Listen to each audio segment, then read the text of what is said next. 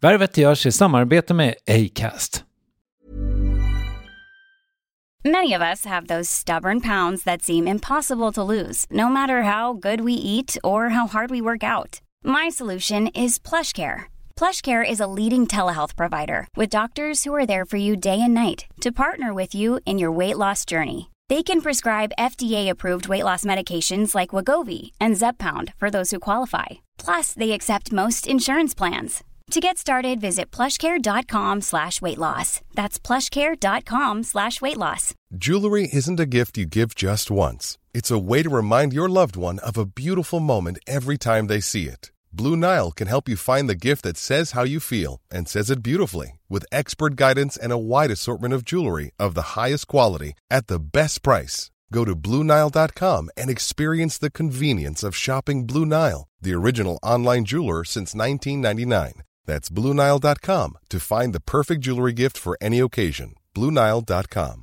A lot can happen in 3 years, like a chatbot may be your new best friend. But what won't change? Needing health insurance. United Healthcare Tri-Term Medical Plans, underwritten by Golden Rule Insurance Company, offer flexible, budget-friendly coverage that lasts nearly 3 years in some states. Learn more at uh1.com. Värvet presenteras i samarbete med Nasonex, utomhusmöjliggöraren, som de inte kallar sig av någon märklig anledning. Men det är i alla fall Sveriges mest köpta antiinflammatoriska nässpray mot allergisk snuva. Och nu kommer ett litet test, så fram med papper och penna du som lyssnar, nu kör vi. Fråga 1. Vill du vara ute mer i naturen? Fråga 2. Sitter du framför en skärm lite för mycket? Fråga 3. Är du allergisk? Om du har svarat ja på någon av frågorna så tycker jag att du ska bege dig till beanoutsider.se. Jag vill för övrigt poängtera att Nasonex nässpray är ett receptfritt läkemedel från 18 år för behandling av symptom vid säsongsbunden och perenn allergisk snuva. Rådfråga läkare om du är eller tror dig vara gravid eller ammar, eller om du planerar att skaffa barn, har en obehandlad infektion i näsan, nyligen har genomgått en näsoperation eller har en skada i näsan. Får ingen effekt inom 14 dagar eller om du redan använder läkemedel med kortison ska du kontakta läkare. Använd ej mer än 3 månader utan läkarkontakt. Stort tack Nasonex och beanoutsider.se. Ja, men du vet hur det är. Man hinner ibland inte bråka. För att det är så mycket annat. Man hinner aldrig gå in på djup. Man kommer till personangreppen. Det är ofta de jag kommer. Sen bara tar det slut. Sen blir det en svart enkelstrumpa över hela huvudet. Och sen så kommer barnen. Och sen måste vardagen ta plats. Värvet.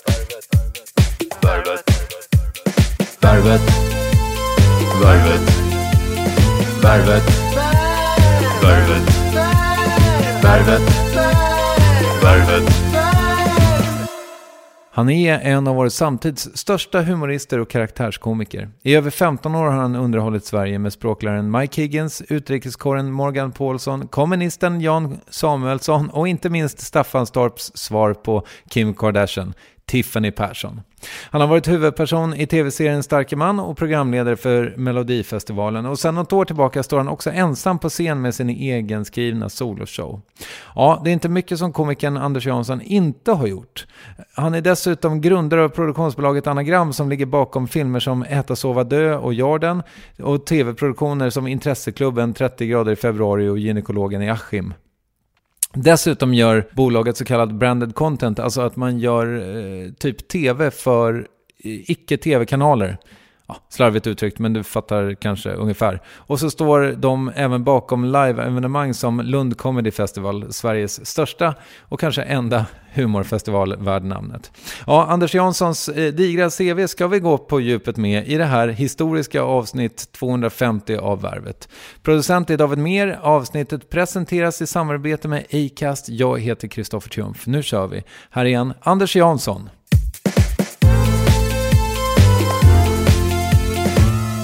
Hur mår du? Jag mår bra. Jag fyllde år igår. Jag och min hustru Katja, vi var i London i helgen. Fredag, lördag, söndag, utan kids. Det var jättetrevligt. Och då, de brukar vara rätt så omvälvande sådana resor. Jag försöker, vi har ju aldrig tid att göra det egentligen. Så jag bara bokar. Jag ser bara till att utackordera hund och sen inackordera mormor och morfar ungefär. Och sen bokar man helt enkelt, annars blir det aldrig av. Så jag kommer just från en omvälvande helg i London. För att när man åker, eller jag upplever liksom att för det första har man ju väldigt kul. Och sen brukar jag boka någon skoj restaurang som vi inte varit på innan. Men ofta kan det också leda till att man börjar bråka. För att men du vet hur det är, man hinner ibland inte bråka. För att det är så mycket annat. Man hinner aldrig gå in på djup. Man kommer till personangreppen. Det är ofta de jag kommer. Sen bara tar det slut. Sen blir det en svart enkelstrumpa över hela huvudet. Och sen så kommer barnen. Och sen måste vardagen ta plats. Så att man öppnar också upp en dörr. När man åker iväg på en helg så har man ju väldigt kul. Och man upplever och skrattar och äter gott och dricker champagne. Men det kan också leda till fan, nu kom vi in på ett riktigt litet bråk här och det var lite gött. Det var jobbigt precis nu. Och i kombination med detta, det var på en restaurang i The Shard, den här nya skyskrapan som ser ut som en glasskärva. Okay. På 32:a våningen. Lite så här Matrix-känsla restaurangen, förutom min aktiva roll i det hela. Jag sänkte Matrix-nivån rejält. Men det var ändå känslan av det här mörka rummet med massa coola Londonbor. Och så satt vi och bråkade lite Norén där i mitten. Och så en servitör som var hämtad ur en tecknad film. Och så. Det var en rätt komisk. När vi blev vänner så småningom. Till efterrätten. Så att, men reser man iväg sådär och har 4 månader icke förlösta bråk som inte har fått blomma ut. Då brukar de göra det oavsett var man befinner sig. Liksom. Så att... Men det var omvälvande på ett bra sätt. Vad handlade bråket om? Vi har det rätt så bra. Alltså, vi älskar varandra och vi har varit tillsammans i 23 år och gifta i, jag vågar aldrig säga hur många för jag glömmer alltid, men typ 8-9 år. Ofta praktiskt skit. Det är ju ofta det blir. Liksom. Och det är kanske bara bra. Det kanske är ett tecken på att vi till 95% har vi det jävligt bra. Så vi måste hitta grejer att tjafs om. Ja, men det där liksom kan bli. Och sen i och med att man jag har ju liksom ett jobb som ibland är, så är jag på kontoret och då kan jag styra rätt mycket. Jag kommer hit vid 8:30, sen kan jag gå vid 3. Kanske träna på vägen hem och sen ha liksom tid. Och jag behöver. Men sen är man på inspelning eller på turné eller någonting och då blir det extrema arbetstider på ett annat håll. Så det är svårt att få det där vardagslivet ibland att funka när man vet om att ibland kan mitt arbete inkräkta på rutiner. Vad jobbar din fru med? Katja, vi träffades ju inom liksom teatervärlden eller i Spex redan way back when. Katja jobbade med film förut. Hon har jobbat med kostym, sen blev hon mer producent sådär. Hon jobbar med Johannes Stjärne Nilsson och Ola Simonsson som gjorde Sound of Noise och Six Drummers gänget. Så hon var deras producent.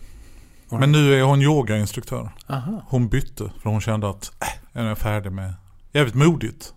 Jag hade aldrig vågat göra det. Det låter jätteskönt. Ja, verkligen. Så att det är det hon är nu. Hon är en gammal dansare så att hon har hela tiden letat efter någonting sådär.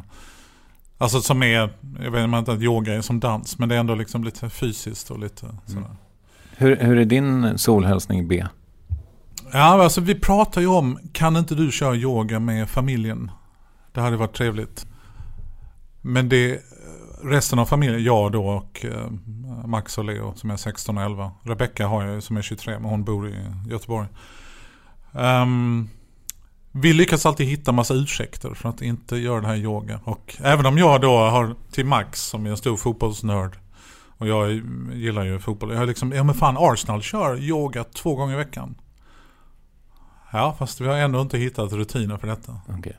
Och det är jobbigt för man vet om, hade vi bara gjort detta 10 minuter varannan dag så hade vi mått mycket bättre. Ja, vi började med att prata om, innan vi började rulla här, att du har problem i ryggen ibland. Ja, jag fick,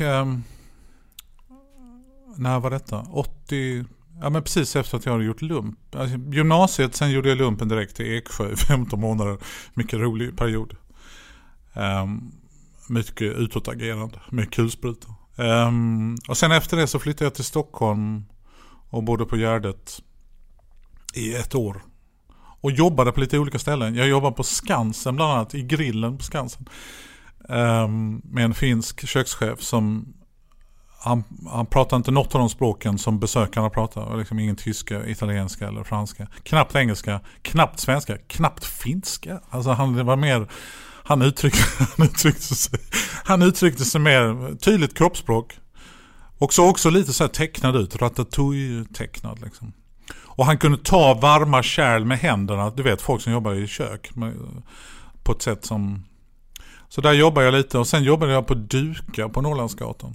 För det var på den tiden där det var som en gammal film från 50-talet. Att man... Jag ska söka jobb. Jag ska titta i tidningen om det finns ett jobb. Och så tittar man i jobbannonserna. Sökes! Stark person till Duka. Och så ringde jag in där med en spritpenna som man också gjorde på den tiden i sådana filmer.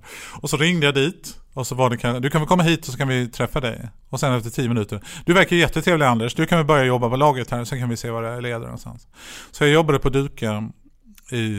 Och så kunde man också. Jag pallar inte jobba på Duka längre. Jag slutar. Så hittar man en dålig förevändning för att jag vill inte jobba här längre. Och sen jobba med någonting annat. Och där, när jag var ute på lagret, jag lärde mig ju saker om porslin på ett märkligt sätt. Sån här udda kunskap. Du vet till exempel vad fajans är? Ja, nej, det har jag nog förträngt. Okay. Men jag kunde också slå in den här kristallvärmeljus, klassiska snöbollen. En sån kunde jag slå in på 15-18 sekunder som en julklapp. För det var väldigt många som köpte den. Men då tog jag, kan ha varit 65 kilo Rosenthal porslin och gjorde precis så, den rörelsen som det står i alla böcker att man inte får göra. Hemkunskapsboken var stort kryss över. Jag vred överdelen av kroppen men inte resten. Och då bara högg det till i min rygg. Och jag hade jätteont en vecka ungefär. Och jag kommer ihåg att den dagen hade jag badbyxor på mig. För att det var så svårt att få tvätttider på Öregrundsgatan på Gärdet. För det var sådana låskolvar. Och obönhör, alltså de som, det fanns ingen pardon. Jag kunde vädja till en gammal dam. Snälla, jag har inte råd att köpa 31 par kalsonger. Kan vi få använda 1 timme av det? Nej, det går inte. Det får minsann se till att man bokar i tid och... Så då hade jag hade kört alla kalsonger jag haft. Jag hade vänt dem en gång och kört. Och sen var jag nere på badbyxor. Och jag vet inte om du har upplevt detta, badbyxor och jeans. Jo, det har jag förmodligen gjort. Det är en spännande, alltså det är en konstig mix. Det är okej. Det är okej sådär när man är... Ja, men om man är typ på semester, då känns det som att detta är en temporär lösning. Jag ska gå upp nu, jag har inte med mig kalsongerna ner till poolen. Jag tar på mina jeans. Men att ha det sådär i november, då är ju den första tanken man tänker att fan om jag blir påkörd nu. För att då kommer de på bårhuset. Fy fan, jag hade badbyxor på sig, en jävla idiot. Alltså det är någonting märkligt med det där. Så jag hade badbyxor på mig den dagen. Och jeans, inte bara badbyxor. För det var kravet på Duka. No shorts, no problem. Då bred jag ryggen och så hade jag ont en vecka. Och sen har det då gjort sig påmint då och då. Ja. Ryggontet. Men jag måste också fråga dig innan jag glömmer bort det. Men London, du känns som en sån som är duktig på att förkovra dig. Det känns som att du ser mycket comedy och liksom, var det en sån resa också?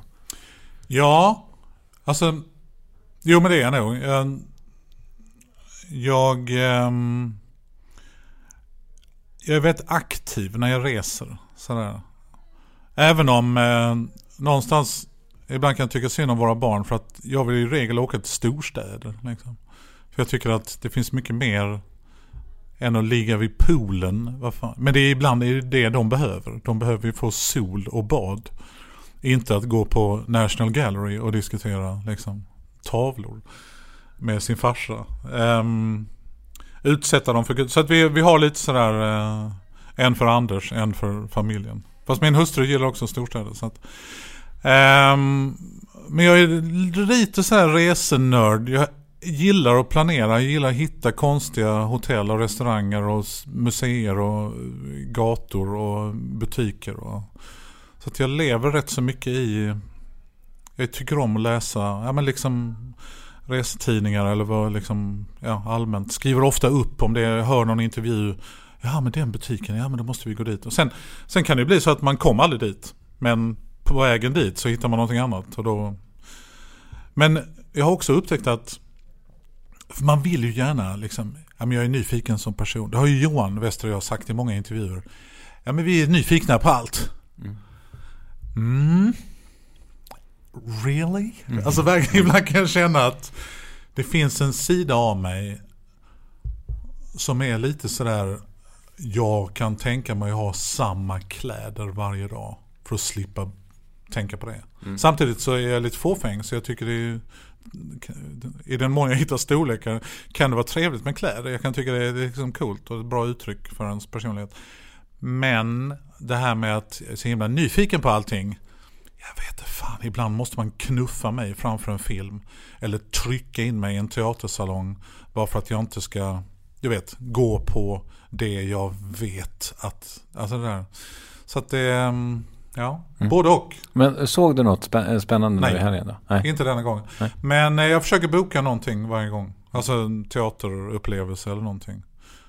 Men förra gången vi var där med familjen så var jag tvungen att visa dem Book of Mormon, för den är så jävla rolig. Åtminstone 80% av den. Den här scenen i helvetet tycker jag är lite over. Men och den, vi hade lyssnat på den innan vi åkte så att mina barn kunde sjunga med.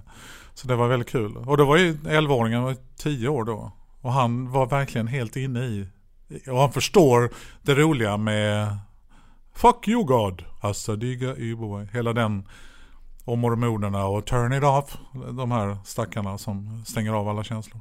Han kunde uppskatta liksom, och duktig på engelska som ju alla barn är idag, på ett sätt som inte alla barn var förr.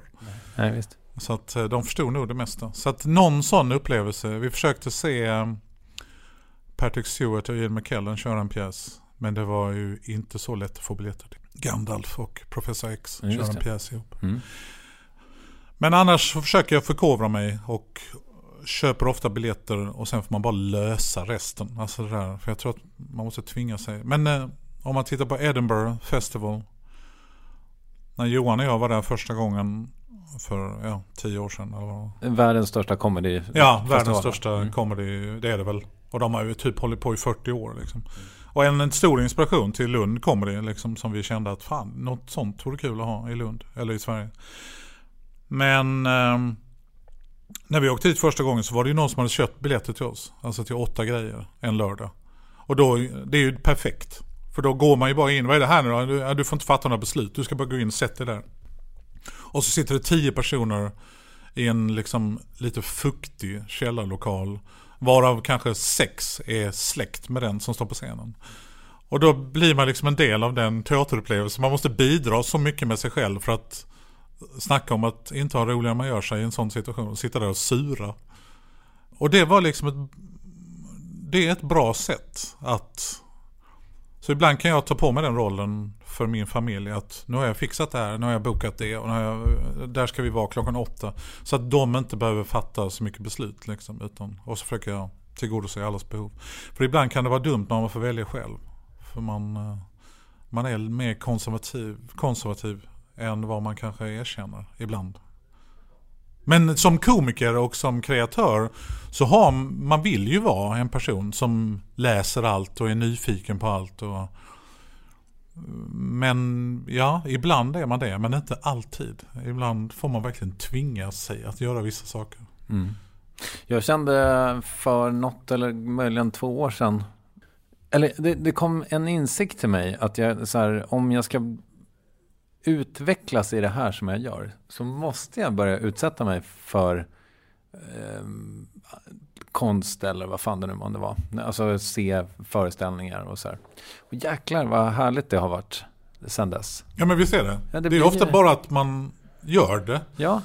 Sen får man ju alltid ut någonting av det, oavsett om det är skitdåligt eller, för då får man ju något perspektiv. Vi såg ju några föreställningar som var riktigt usla i Edinburgh, men då får man ju någon känsla av att fan, det vi håller på med kanske ändå är helt okej, liksom.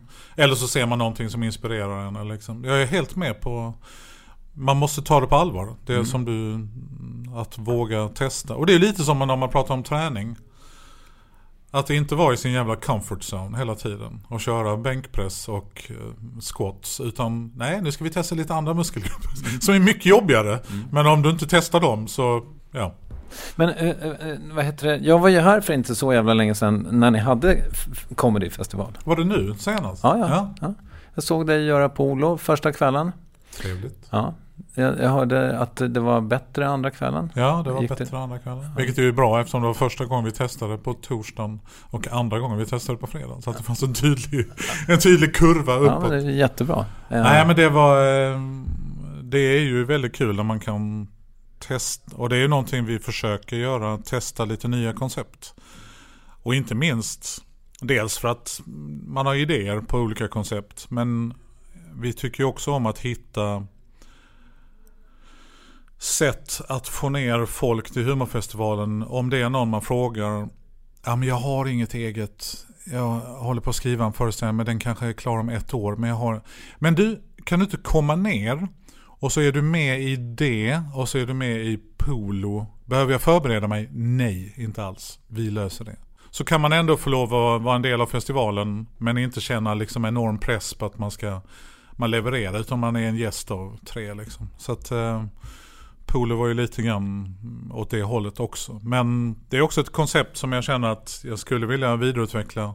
Faran med just polo. Och den heter ju polo, för tanken var att alla skulle ha polotröja på sig. Men det gick ju inte för att det var så jävla varmt i slutet på augusti. Men tanken är ju ett samtal om någonting. Liksom. Någon slags podcast inför publik. Ja, precis. Och då har vi liksom pratat om här på Anagram då, vad kan man göra med polo? Hur kan man utveckla det? Och där har jag liksom börjat ska vi göra tv av det? Jag vet inte om det är rätt forum. För så fort man gör tv av någonting så måste man ta bort vissa beståndsdelar av, inte allt. Vissa saker är ju klockrent gjorda för tv.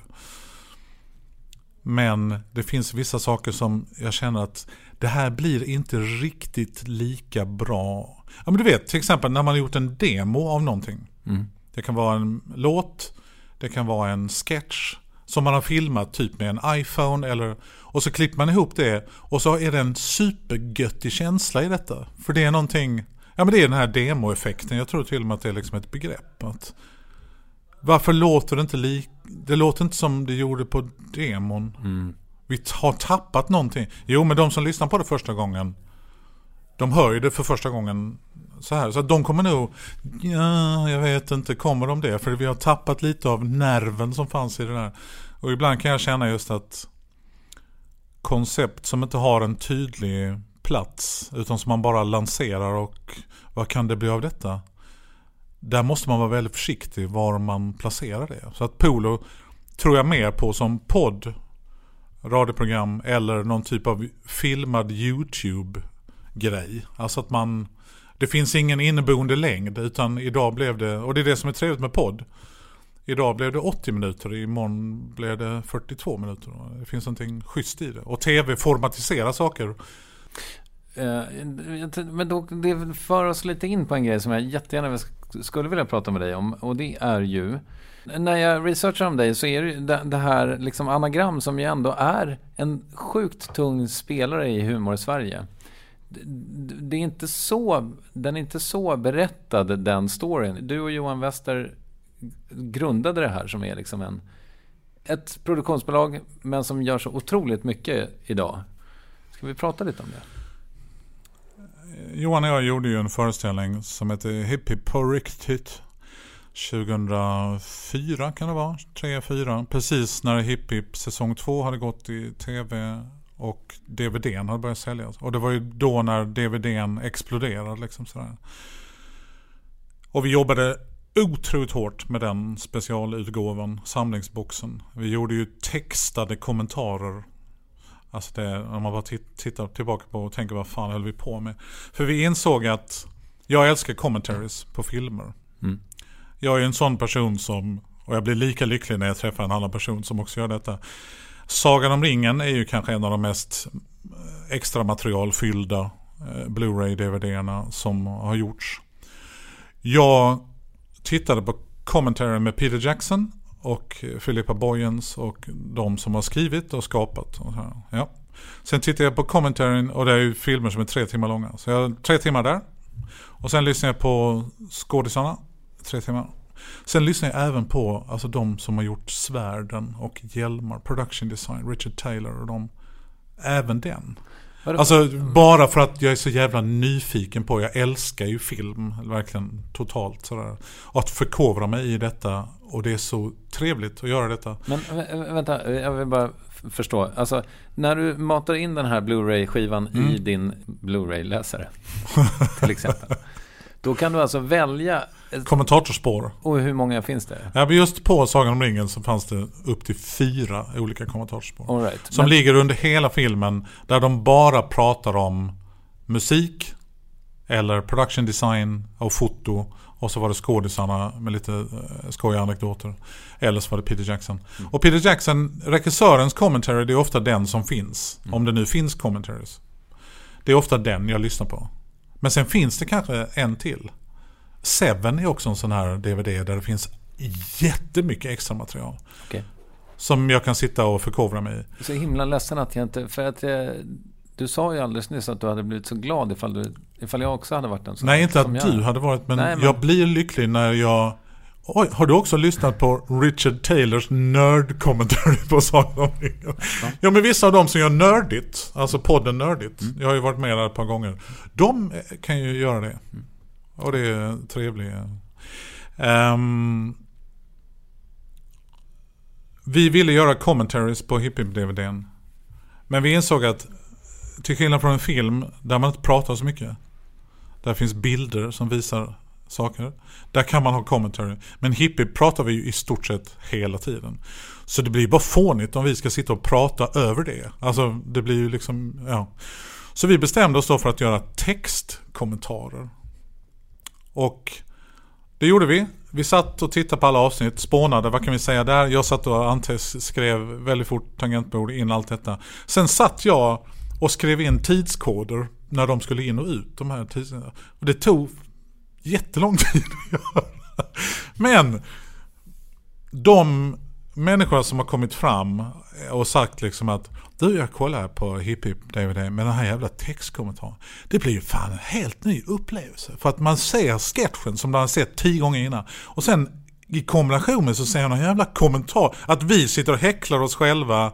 Eller kollar nu in statisten som kommer in från höger. Och så gör man liksom comedy-upplägg. Så det känns som en ny form. Så vi jobbade väldigt hårt med DVDn och den sålde ju jättebra. Och det kom jättemycket folk och tittade på riktigt. Jag vet inte, det var 190 000 besökare någonting. Då kände vi att fan Johan, nu har vi massa pengar. Vad ska vi göra av det? Ska vi köpa bil eller liksom, nej vad fan ska vi med det till?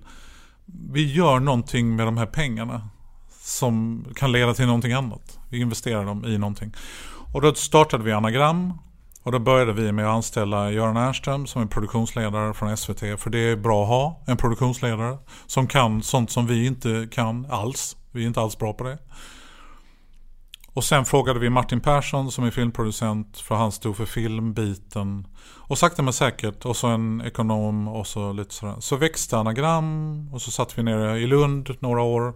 Och sen flyttade vi till en annan plats i Lund och då var vi typ 10-11. Och nu sitter vi här uppe på Ideon. Och där var väl just den här känslan av att vi ville skapa någonting som var lite större än bara våra egna liksom. För att vi kanske vill göra film, vi kanske vill göra tv, vi vill också göra live. Men live kan vi ju ändå, det gör vi liksom när vi känner för. Men de andra grejerna måste ha egen process. Det måste skrivas manus, det ska sökas pengar, det ska diskuteras budgetar och... Live så gör vi lite den här Roger Corman-modellen av att vi gör en plansch och sen måste vi skriva en föreställning för att folk kommer sitta där i slutet på oktober och ha köpt biljett så att vi har en jävla blåslampa. Och det finns något vackert i det. För att det är ingen som kan stoppa oss från att göra en föreställning. Det är bara publiken som inte kan dyka upp. Det är det enda som kan stoppa oss. Så det finns en härlig kraft i livet liksom. Medan tv, och där finns ju hinder på vägen. Det är så jag ser det som kreatör. Så skapar vi det, och sen har det sakta men säkert vuxit. Så vi har testat lite olika saker, och vissa saker har gått bra, vissa har gått lite sämre, och vissa har gått jättebra. Och nu är vi ju, jag vet inte hur många vi är, om man beroende på hur man räknar, men liksom en 25-30 personer, och sen massa satellit- och projektanställda med kontor i Göteborg och Stockholm, och helt oberoende. Alltså vi ägs ju inte av någon sån här stor koncern eller ett stort mediebolag. Så vi är relativt fria. Sen är det ju tufft för alla produktionsbolag i Sverige. Det är ju jättetufft att slåss om utrymmet och ja. Och de små slantar som finns kvar i tv-branschen. Ja, men verkligen. Och det är ju hårt arbete, och det tär ju på många liksom sådär. Sen är vi ju kanske lite unika just det att vi håller på med live och tv och film. Alltså att vi har de här 3 benen liksom.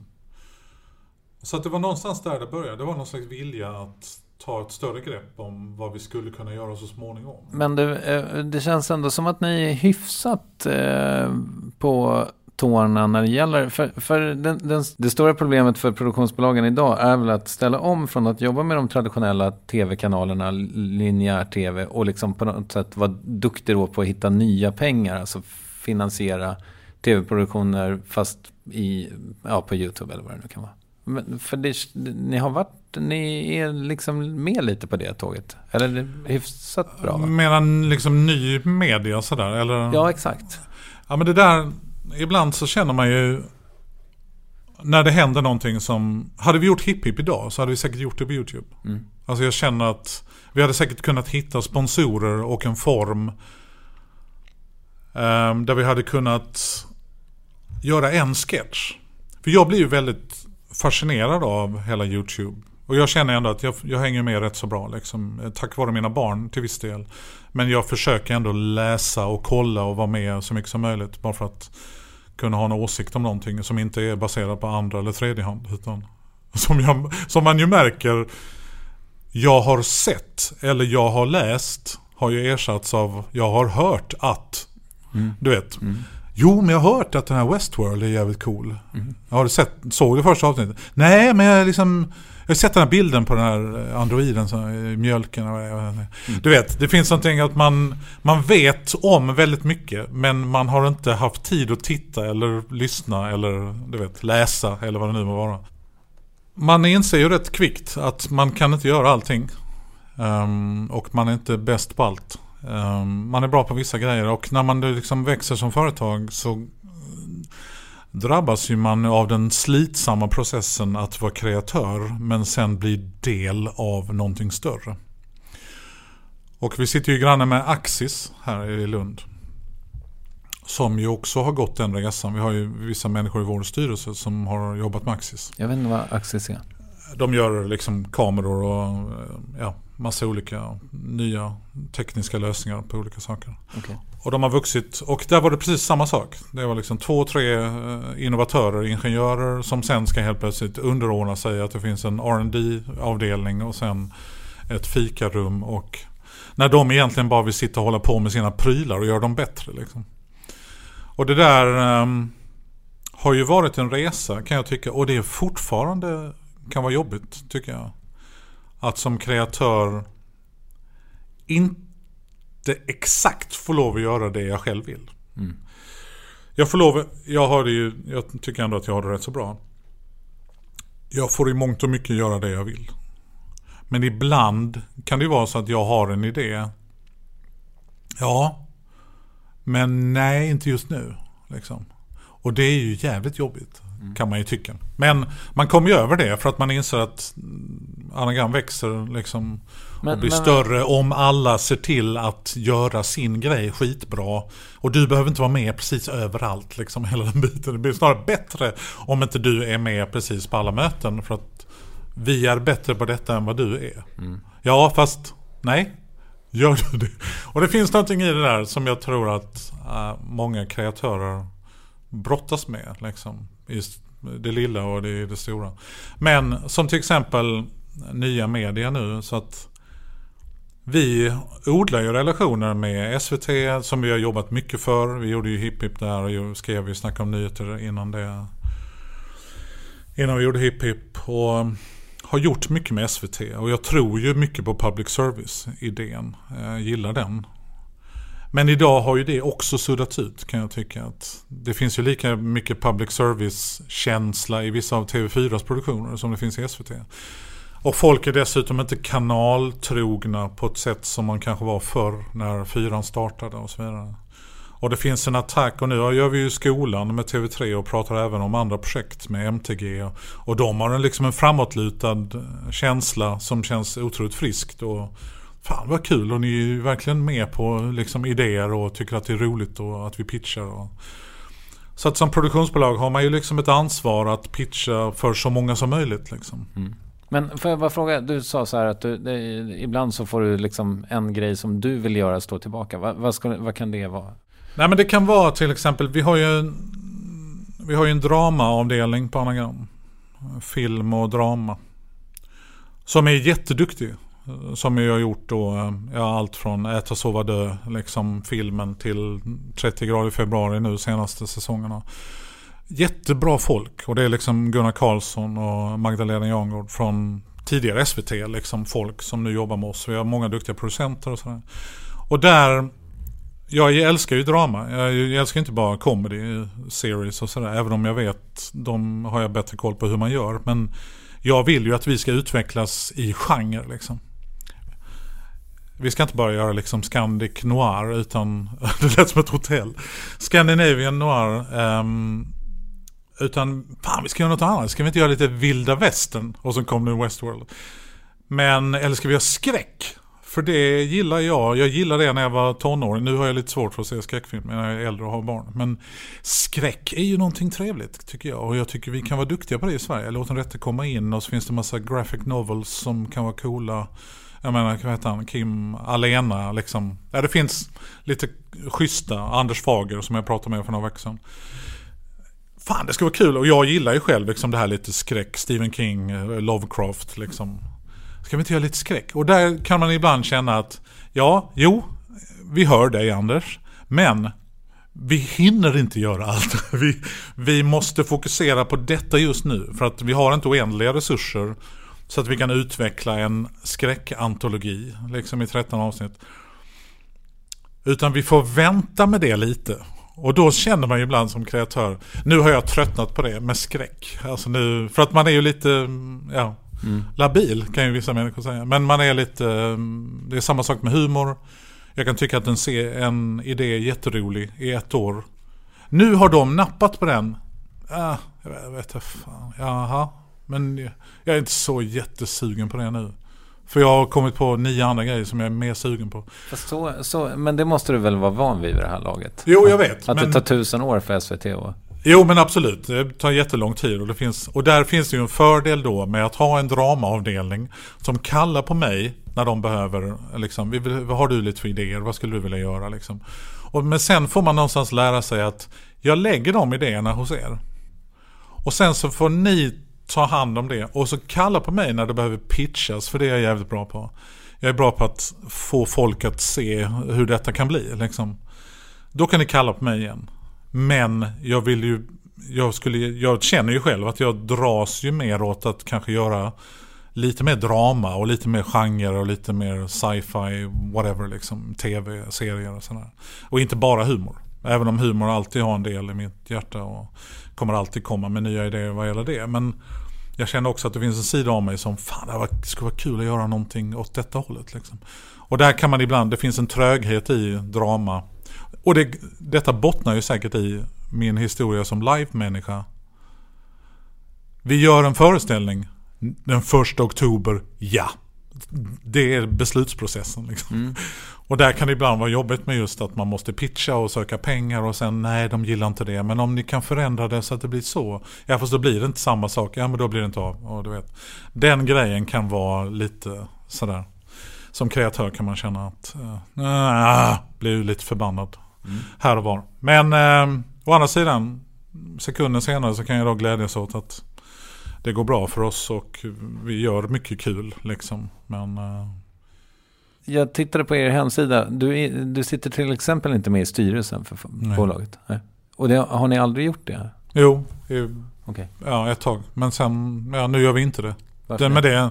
Men jag vet inte. Det är väl också lite av vad behovet man har i en styrelse för de kommande åren, kan jag tänka mig. Men det finns ingenting som... Jag har ju kontinuerliga möten med Mats Alders som är vår vd. Där han och jag pratar om vad skulle du vilja, Anders, om 5 år? Eller vad tycker du om tv-världen just nu? Liksom? Och så pratar vi liksom en hel förmiddag om lite olika strategier. Och liksom, jag skulle vilja att vi gjorde någonting åt detta hållet. Liksom. Så att jag känner ju egentligen inte att jag har ett behov heller av att sitta med i en styrelse. Alltså bara för sakens skull. Liksom. Hur stor del av aktierna äger du i bolaget? Runt 10 ungefär. Mm. Så att vi är många ägare nu och det är några som är... Spets ut med åren. Ja, precis. Mm. Och det är ju också ett sätt att få mer gjort och kunna lösgöra lite mer finansiella liksom, muskler på lite olika fronter. Sådär. Men så är du jätterik? Nej, inte jätte. Liksom sådär. Men jag har ett bra liv liksom. Och vi har sommarhus. Men jag har liksom aldrig... Nej, inte sådär tok att man har 50 miljoner på banken. Nej. Men 5? Kanske. Nej, men det har ju heller aldrig varit liksom... Självklart, hade jag haft 50 miljoner på banken så hade jag säkert kunnat göra av med dem. Köpa böcker och annat. Men jag märker ju också att så länge vi har så att man kan unna typ en sån här resa som jag och min hustru gjorde nu. Liksom. Men vi bor på ett lite bättre hotell liksom. Och vi går på den restaurangen så jag skiter i vad det kostar liksom. Men sen känner jag att nu behöver jag inte göra detta igen på ett halvår. För att man kan bli mätt även på sådana grejer. Så att jag känner ju ändå att jag har rätt så... mina vanor är liksom, kräver inte jättemycket pengar. Alltså jag kan glädjas i innebandy 1,5 timme. Eller att... Jag tycker till exempel att en av mina sådana här grejer som jag har under hela året. Jag samlar ju på typ böcker. Eller spel eller grejer som jag köper sen. Och det kan ju vara, jag skickar iväg en beställning. Jag försöker ju, ett nationalekonomiskt perspektiv så försöker jag köpa typ var 4:e bok i Sverige. Bara för att jag pallar inte med att alla bokaffärer försvinner. Mm. Jag måste hjälpa till att visa att jag köper också böcker. Typ om man är på Moderna Museet i Stockholm eller om man är på Hedengrens eller någonting. Då vill jag visa, jag köper de här 5 böckerna, tack för att ni finns, den känslan. För jag tycker det är så jävla sorgligt att varenda bokaffär och biograf och skivbutik ersätts med smink, kläder, inredning. Det är bara yta, alltihopa. Men jag kan samla ett helt år. Jag hinner aldrig läsa dem, det är det som är problemet. Nej. Jag kan samla ett helt år, just som jag sa innan. Jag lyssnar på någon podcast, jag läser i någon tidning, jag hör på någon jävla 4:e commentary på Sagan om ringen att de gör en referens till någon film eller en bok eller någon konstnär eller författare. Och då klickar jag in den på Amazon. Ja visst, den, ja. Och sen ligger min shoppingbag som då innehåller 68 olika grejer. Och sen skickar jag iväg den. Så pass ofta så att jag är med dem på DHL. Mm. Ja. Du Anders, jag kommer nu på förmiddagen och du vet, de vet. Och nu kommer dina böcker har kommit. Så är det varje år, det är som julafton för mig. Och sen sätter jag min familj i soffan. Vissa av dem stannar hela tiden, vissa går efter 10-15 minuter och berättar om varje bok jag har köpt och varför. Okay. Så att de också får en känsla av att biblioteket hemma hos oss växer. Det är ett referensbibliotek, inte bara för mig. För du, min hustru, vill veta hur de skapade det senaste Assassin's Creed-spelet och utvecklade det. Då finns det en bok här du kan läsa om det, om du har lust att någon förmiddag. Så att det är liksom min största lyx. Det är de här resorna där jag inte känner att här ska jag inte behöva tänka på att på mitt skrivbord står ju liksom statyer av Captain America. Ser jag en sån så känner jag den vill jag ha Och då måste jag, och det kan jag motivera för att, men det är på den nivån. Eller att köpa böcker då för 16 000 per år vid ett klick och betala Jeff Bezos hela college, hans familjs college liksom. Men är Captain America avdragsgill? Ja, det tror jag. Ja. Det är ständig diskussion. Det är en ständig diskussion med vår revisor. Han inspirerar mig att skriva och merch. Vi kanske vill göra en staty av Tiffany Persson som man kan ha på skrivbordet. Då vill jag veta ungefär vad den väger och hur den ser ut. Och vad känslan är. Hur ljuset faller. Det känns annars som att Tiffany skulle vara väldigt så här, vad heter det? En sån här gobblehead. Ja, det kan man ha. Just det. Och som, eller en GPS. Alltså en röst till GPS-röst. Men du, i det här då med det här liksom, ni har byggt det här liksom underhållningsimperiet, men känner du dig fri? Ja, det gör jag faktiskt. Men inte alltid. Men det kan vara också, jag ser inte det som någonting dåligt heller, att jag är lite, nu har det blivit så här till och med att Johan Wester, min kollega, jobbar inte lika mycket i anagram längre. Johan kommer in och diskuterar vissa projekt och mycket kring humorfestival och så vidare. Men Johan har liksom, han sköter sig själv lite mer. Han är moderator, konferencier, håller i liksom näringslivsdagar och är jätteduktig på det. Han är superbra och liksom hittar roliga frågor liksom i olika sammanhang och väldigt allmänbildad dessutom. Och innan var det ju liksom att det var Johan och jag på något sätt. Och vi hade i princip upplevt samma saker karriärsmässigt. Och var lite som de där två, som ingen annan. Nu är det typ jag som är den vita tigern eller den igelkotten eller hur man nu vill likna mig. Det finns ingen annan på anagram som gör det som jag gör. Och ibland kan man känna sig lite ensam i det. Alltså att det finns ingen som står på scen. Alltså jag jobbar ju här dagligdags. Jag jobbar ju här varje dag i veckan. Om jag inte har gjort någonting annat på fredag, lördag, söndag. Men som princip så vill jag ändå ha ett jobb att gå till. Jag tycker om det. För att jag kan inte vara hemma och försöka jobba. För då har jag alla de här böckerna om Assassin's Creed runt mig och som jag hellre tittar i. Och som ändå jag kan manipulera mig själv att det här är viktigt att läsa. För vi kanske ska göra en tv-serie som handlar om det här någon gång. Nej, säger dramavdelningen. Det kommer vi nog inte göra. Nej, men okej. Så att jag behöver ett ställe att gå till. Jag tycker om den geografiska förflyttningen i att ställa om huvudet. Och jag tycker om att vara liksom på ett kontor. Dessutom ett kontor som man har varit med. Nu är ju detta kontoret, det kan vi prata om sen. För jag tycker det är väldigt viktigt med arkitektur och var vi befinner oss i vilka typer av rum och hur vi kan jobba. Och liksom. Jag besöker ju ofta liksom hus och sånt när vi är ute och reser. Liksom, framförallt i Los Angeles där det finns så mycket roliga hus att titta på. Men jag känner mig då liksom lite mer som den här vita tigern som inte är riktigt som någon annan på kontoret. För att jag jobbar inte med ekonomi, jag jobbar inte bara med drama, jag jobbar inte bara med live eller tv som i Stockholm. Utan jag gör ju allt det där. Jag är ju med och sitter och spånar på humorfestivalen, shower, sitter med drama och spånar på några tv-serier. Pratar med Anagram Pocket i Stockholm om tv och YouTube och hur kan vi göra detta på ett kul sätt. Och står på scen då, liksom på fredag, lördag liksom, samtidigt. Eller är framför kameran på den galan eller vad man nu gör. Liksom. Så att jag är ju fri att göra det jag vill. För att jag kan ju absolut säga nej, jag vill inte göra det. Men det finns ju en sida av mig som jag kanske inte vill göra detta till 100%. Men om vi ska nå dit så kan det vara bra om jag gör detta. Så att det är inte bara min personliga utveckling utan det är ju liksom bolagets och vad vi skulle vilja jobba med liksom framöver som också kan bero på om jag är med.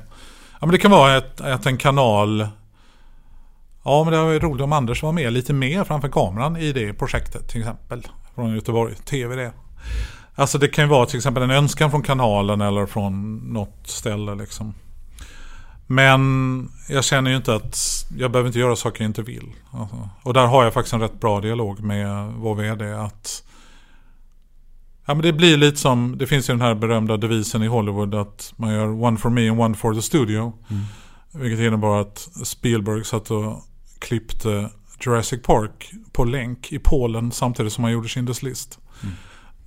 Det är där man pratar om en kreativ människa. Sen gick ju de filmerna väldigt bra båda två liksom, på olika sätt. Så jag kan ju säga till Mats, jag skulle göra en föreställning, en soloshow. Absolut, det ska du göra. Se bara till att ni lägger den på rätt ställe liksom, i schemaläggningen så att det inte krockar för mycket med alltså tv-serier som vi ska göra som vi har sålt in och liksom. Så kan man bara ha bra framförhållning och lite god planering och så vidare, så får jag i princip göra det jag vill. Men när kände du att du horade ut dig ordentligt senast då? Ja, men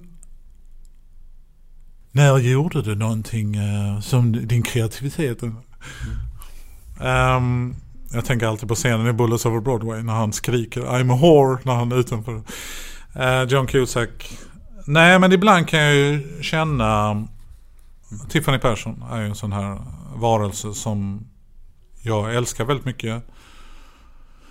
Men jävligt tuff att göra. Alltså det är otroligt. Dels att man ska gå i högklackat i december och det är väldigt hårda inspelningsförhållanden sådär. Så där kan jag ju känna att okej, den här gör jag lite för er skull så att säga. Sen är ju den karaktären sitter ju inte bara ihop med att vi får en produktion. Hon har ju en enorm relation till en publik liksom.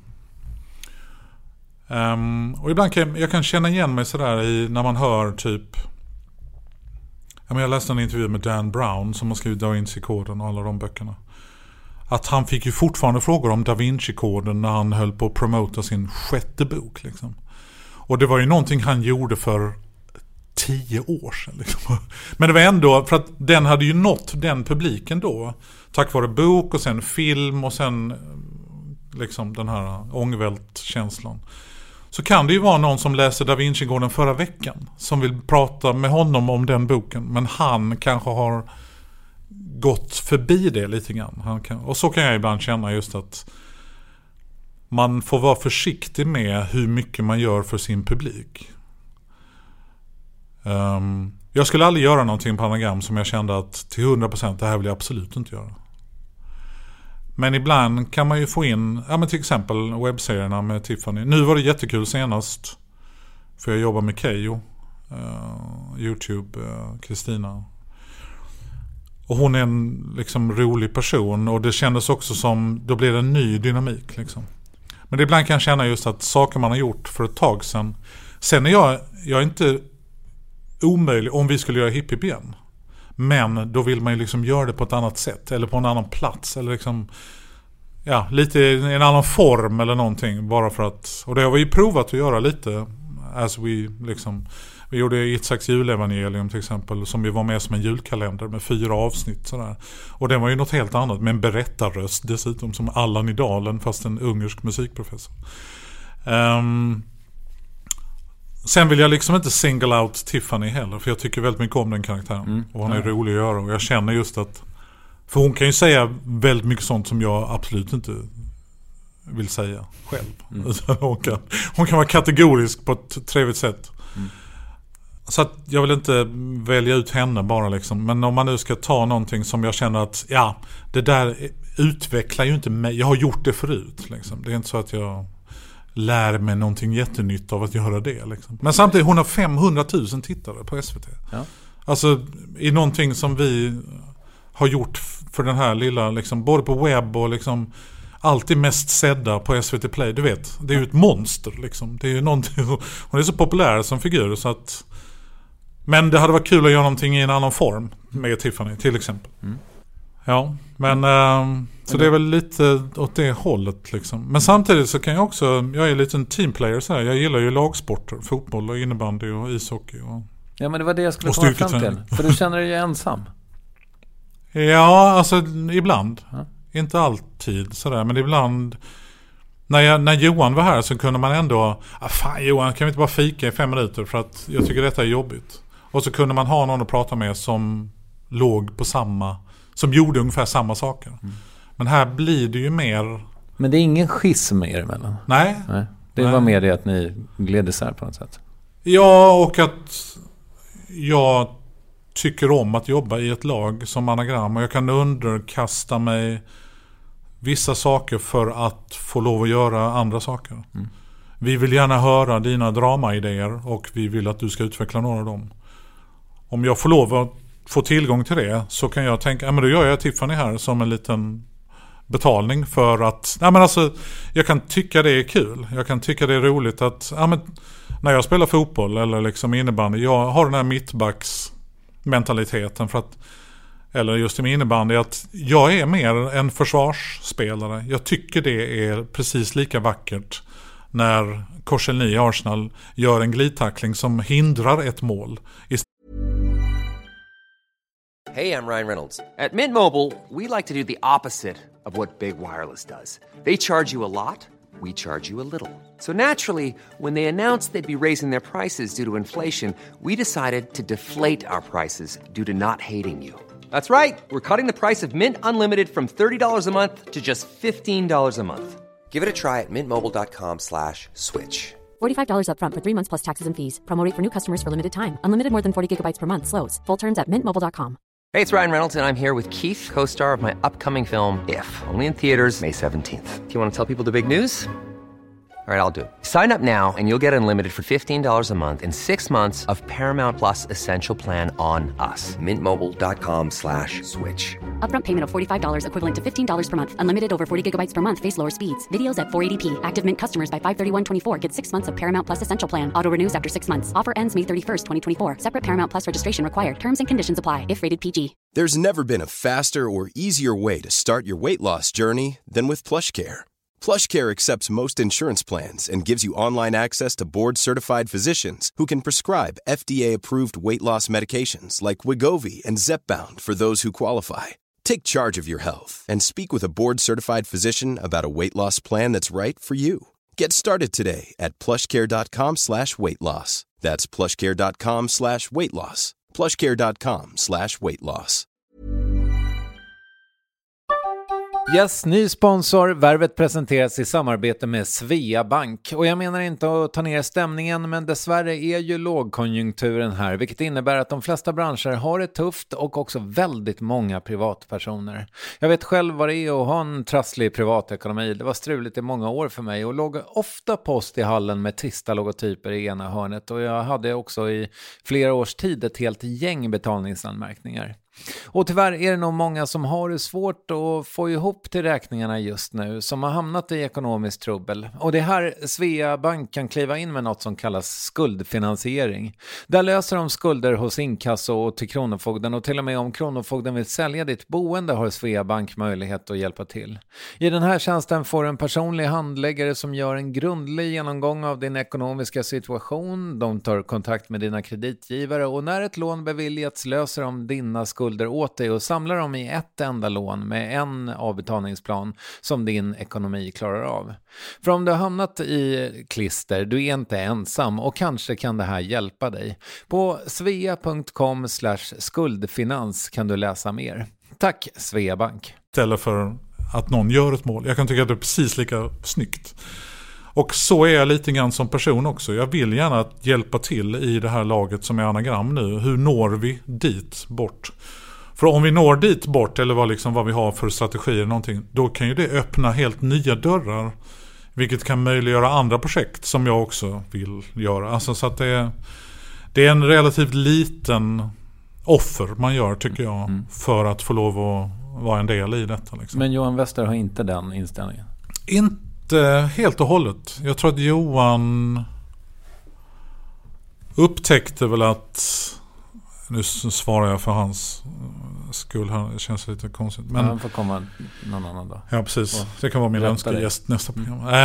Nej, men jag tror att Johan vill väldigt gärna ha kontroll över det han gör helt och hållet. Och om det då innebär att han måste göra avkall på att få vara med. För jag menar, sen Johan valde att bli sin egen, så har jag har gjort Starke man och Halvvägs in, jag har gjort massa karaktärer i långa, det blir inte bara en säsong, det är liksom 6-7 säsonger med olika karaktärer. Och där känner jag att jag har vuxit liksom i den rollen, att inte bara göra sketcher, utan att jag ska ta en präst här nu eller en kommunalpolitiker och göra det till ett porträtt liksom. Så har ju Johan liksom jobbat då som moderator. Jag tror att han trivs i... Johan har alltid haft ett lite större kontrollbehov än vad jag har. Mm. Hur är det med dig med det där? Alltså är det här programledandet som du ändå återkommer till, liksom, är det ett nödvändigt ont med det? Eller hur ser du på det? Nej, men alltså jag kan väl känna ibland att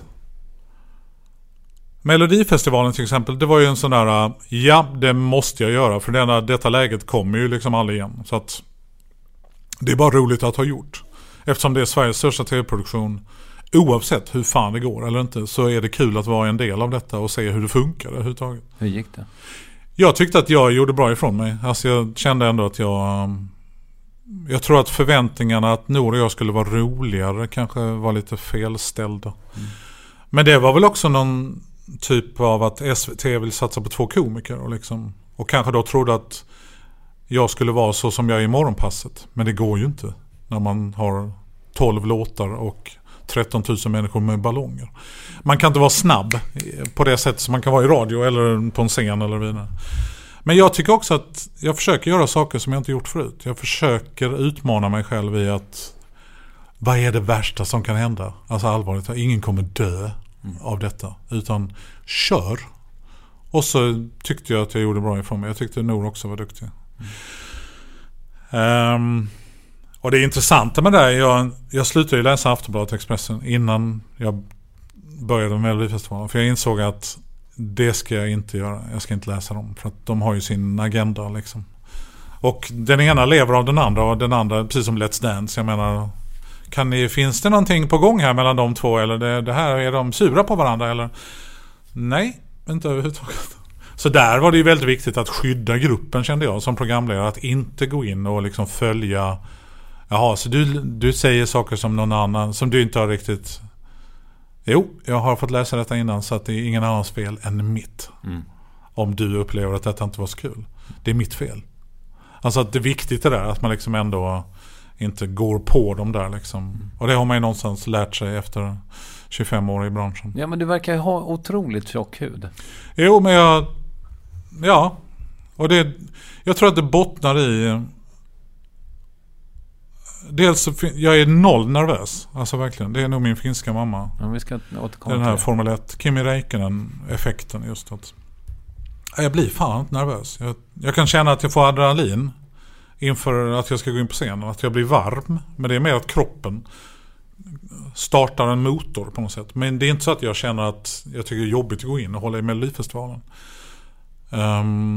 Och sen försöker jag alltid ha liksom en ärlig relation med journalister eller med media liksom. Jag tycker att om inte jag vill svara på någonting så gör jag inte det, och vill jag säga det så här så kommer jag säga det.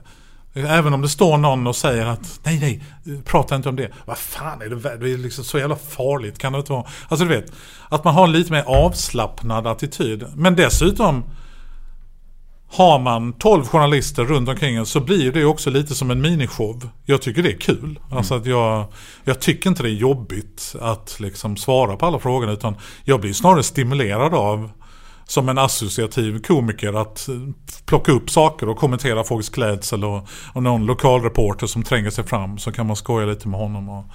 Så att jag känner mig inte så... Nej, men fast nu svarar du inte riktigt på frågan. För den handlade om huruvida du har tjock hud eller inte. Och nu var det här var ju en tänkt presskonferenssituation eller något. Men jag tänker snarare på, alltså som skolan nu till exempel, som kanske inte blev superhyllad i alla media om man googlar det. Det kanske man inte gör om man är du i och för sig. Men ja, men det lite grann hänger det ihop med att jag är liksom rätt så mycket min egen största kritiker. Jag är inte ignorant i vad jag själv håller på med. I fallet med skolan så har det blivit så att idén till skolan var min. Och den pitchade jag för Pocket. Sen blev det så att av olika anledningar så kunde jag inte sitta med i manusarbetet fullt så mycket som jag hade velat. Och kunde inte heller vara showrunner liksom, på det. Utan då insåg jag att men då är det bättre om jag går in och jag lämnar alla mina idéer till er och sen går jag in och gör min vaktmästare, för det vet jag om att jag kan göra bra liksom. Och den känner jag ändå att jag är rätt så nöjd med liksom. Det känner jag som en karaktär som kan utvecklas. Men sen måste man någonstans, jag kan inte ta ansvar för alla produktioner vi gör. Problemet med det blir ju att Anders, du är med i skolan. Du vet, man får ju frågan eftersom jag är den som syns. Om man jämför med USA, om det är någon som ska svara på frågor kring Game of Thrones, då är det ju David Benioff och de som skriver Game of Thrones, som är showrunners, för de är producenter. Khaleesi och de vet ju inte vad fan detta tar vägen. De kan ju tycka att det är jättekul och naturligtvis får ju svara på frågor till viss del. Men i USA är det ju mycket mer så att man vet vilka det är som ligger bakom. Liksom. Man vet vilka man ska fråga för att få de svaren. Men i Sverige så är det ju enklare att gå till den som står framför kameran i just det här avseendet. Ja, men också i det här fallet lite för att det var din... Alltså det är min grundidé, precis. Men där, tyvärr, så har skolan utvecklats inte så som jag hade inte riktigt sett det projektet. Samtidigt så kan jag tycka att det finns tillräckligt mycket bra saker i det, så att vi jobbar ju för att få göra en säsong 2, för att samarbetet med MTG funkar jättebra och skolan funkar bra på alltså rent liksom programmässiga bitar, men jag kan absolut förstå kritiken. Det finns vissa saker som jag tycker vi kunde gjort bättre, absolut. Och så finns det vissa saker som jag känner att det här kan man utveckla liksom. Okej, nu var det kanske ett knasigt exempel då eftersom du inte har skrivit den, men gör det ont någonstans? Alltså när... Ja, lite grann gör det väl alltid. Men inte så mycket. Det gör inte så ont att folk har åsikt. Alltså förstår du? Och där är det ju alltid enklare att försvara någonting som jag själv är nöjd med. För då kan man ju bara säga fuck you. Och det är jag jävligt bra på. Där har jag jävligt tjock hud liksom. Och det finns ju två sidor av det myntet. Det är ju att jag är lite elitistisk sådär. Om man får kritik, alltså, jag kan ju snabbt gå in i ett läge liksom, där jag blir alltså, provocerad av vad fan vet du om detta liksom. Alltså lite Besse von Oben-attityd. Det är säkert en försvarsmekanism i vissa avseenden. Men har man gjort någonting som man är nöjd med, då kan man ändå liksom... Det svåra är just att det är också taskigt att nu lyfta upp skolan som en produktion som jag ändå tycker den har ändå vissa fördelar och en utvecklingsbarhet liksom. Men ibland kan man ju känna att man ibland får stå till svars för saker som jag inte har kunnat påverka till 100%. Jag hinner inte skriva manus till detta. I många former så funkar det. Som Halvvägs till himlen. Där sitter Johan och jag och spånar innan. Vad vill vi att karaktärerna ska ta vägen? Vad är roligt att prata om? Har ni några idéer kring kyrkan? Och sen är det ett gäng som har redan skrivit 2 säsonger. Där finns och det är mer drama. Sättet att göra drama. Liksom. Det finns en tydlig form där man på vägen kan upptäcka brister och ändra dem. Ända in i stå framför kameran, klippa det sista avsnittet. Kan jag komma in och titta på avsnitt 7-8 bara för att se er första klippning och ha någon synpunkt om jag skulle vilja. Det finns liksom en tröghet i att göra komediserier på det sättet som ligger närmare drama. Skolan är ju en blandning av sketch och komediserie. Och där går det snabbare. Och det är ett generellt problem kan jag tycka i tv-världen idag, att det är så korta tider på allting. Det blir både SVT och 4 och 3 och alla kanalerna är ju lite ängsliga i vad de andra gör eller vad som händer eller om det är bra och vi gör någonting som, kan man göra någonting sånt liksom. Så på samma gång som du sa innan att det tar jävligt lång tid att få in någonting på SVT, så kan man ju ibland också känna att men vänta lite, det måste finnas en process för att plocka fram någonting. Om inte idén är färdig redan när jag pitchar den. Alltså där idén är självgenererande på något sätt sådär. Så måste vi ju kunna jobba med detta och kunna inse att är vi på väg åt rätt håll. Men nu för tiden, det går så jävla... När Johan och jag gjorde Hipp Hipp, vi hade ju samlat idéer alltså under flera år. Som sen resulterar i en perm som vi själva räknade ut kommer ta 250 inspelningsdagar. Och vi någonstans, det kan ju inte vara normalt för ett sketchprogram. Så vi halverar den permen. Och då hade vi resten till säsong 2 i princip. Ja, men lite som när man gjorde Raiders of the Lost Ark, den första filmen. Där var ju den här åka vagn i gruva-scenen var ju också med där. Men de inser att vi har redan 6 stycken set pieces, jaktscener med lastbilen och stenen i grottan. Vi får inte plats med den här gruvjakten. Vi lägger den på is ifall vi får en sequel. Och så dyker den upp där istället. Det var ju liksom 4 eller 5 locations man strök. För att vi kommer inte hinna med. Det kommer bli en 5 timmars film. Det här är orimligt. Men där hade ju Hipp Hipp då sakta men säkert liksom processats fram via live-uppträden där Tiffany och Itzhak och Mike Higgins och de föddes. Och vi har provat inför publik och sen spelar vi in demos och sen har vi sketch, sen gör vi ett provprogram. Du vet vad en jävla liksom som heter Jalla Jalla. Och det var ju en rätt så lång process innan vi verkligen gjorde programmen. Och det känner man ju i programmen. De fyllda av idéer och konstiga liksom bilder och hyllningar och homager och liksom allt möjligt. Så att det finns ju en fara idag när produktionstiderna blir så otroligt korta. Så man hinner inte med den processen. Och den här, för att vara en person som har sån här dålig impulskontroll och är spontan och gärna vill att det är otålig som fan, liksom fyller i folks meningar och sånt. Så har jag också lärt mig att respektera den processen som finns i när man skapar någonting. Att inte få panik när man ser en första klippning av någonting. För oavsett om du gör Taxi Driver eller en annan film, första klippningen är ju för jävla dålig alltid. Det finns ingen musik, det är inte ljussatt, det är alldeles för långt, vi har tagit fel klipp, tagningar. Där måste man ju bara, okej, nu har vi satt ihop denna. Nu är det den träbiten som ska bli den här vackra stolen. Det är det vi har nu. Det är inte den vackra stolen vi har nu för att det ligger så jävla långt ifrån. Liksom. Så att någonstans har jag lärt mig liksom, den här otåliga personen som jag alltid varit att respektera den processen och inte få panik på vägen. Liksom. Utan att se att det finns hinder på vägen och det finns liksom, folk dessutom som kan komma in och bidra. Faran blir just när man gör ett projekt för snabbt och inte hinner. Ibland kan det träffa rätt. Ibland kan det träffa lite fel. Och det där kan vara tufft att hantera, kan jag känna. För att man har inte lagt tiden eller energin eller resurserna på detta projektet som man egentligen tycker att projektet borde ha för att nå upp hit. Liksom. Faran med det där, och detta har jag ju meddelat liksom, vår vd annat, att jag har ju ett rykte som jag måste försöka. Jag kan inte göra för många saker som jag känner att utan jag måste försöka nå min ambitionsnivå liksom.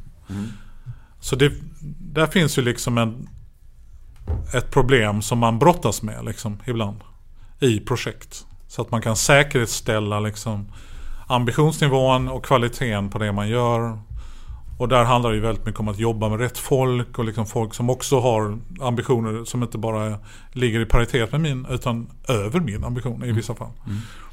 Så kan jag ligga över en ambition i vissa områden som inte de kan. Men tillsammans så blir det skitbra liksom. Men den korta tiden kan jag se som ett problem ibland. När man gör tv framförallt. Alltså tv. Liksom. Ni har gjort massa saker här på Anagram. Vad är du liksom, vilket är det projektet som du liksom tycker är allra bäst? Det blir också sådär att man blir lite nostalgiker. Så man tycker att vad bra det var när vi gjorde det. Men det fanns ju också jävligt mycket problem med vissa projekt som man håller högt. Den senaste säsongen av Halvvägs i himlen är jag väldigt stolt över. Det är den som jag nu känner att men den ligger på den nivån där jag liksom känner att där har jag bidragit med någonting, och jag känner att den karaktären har blivit 2,5-dimensionell åtminstone under de här 3 säsongerna. Och utsätts för faderskap och förälskelse, en jävla wannabe-katolik som är bara ett fotsteg från Rosens namn ungefär. Han har ändå blivit en person som, jag tyckte ju synd om Jan i senaste avsnittet.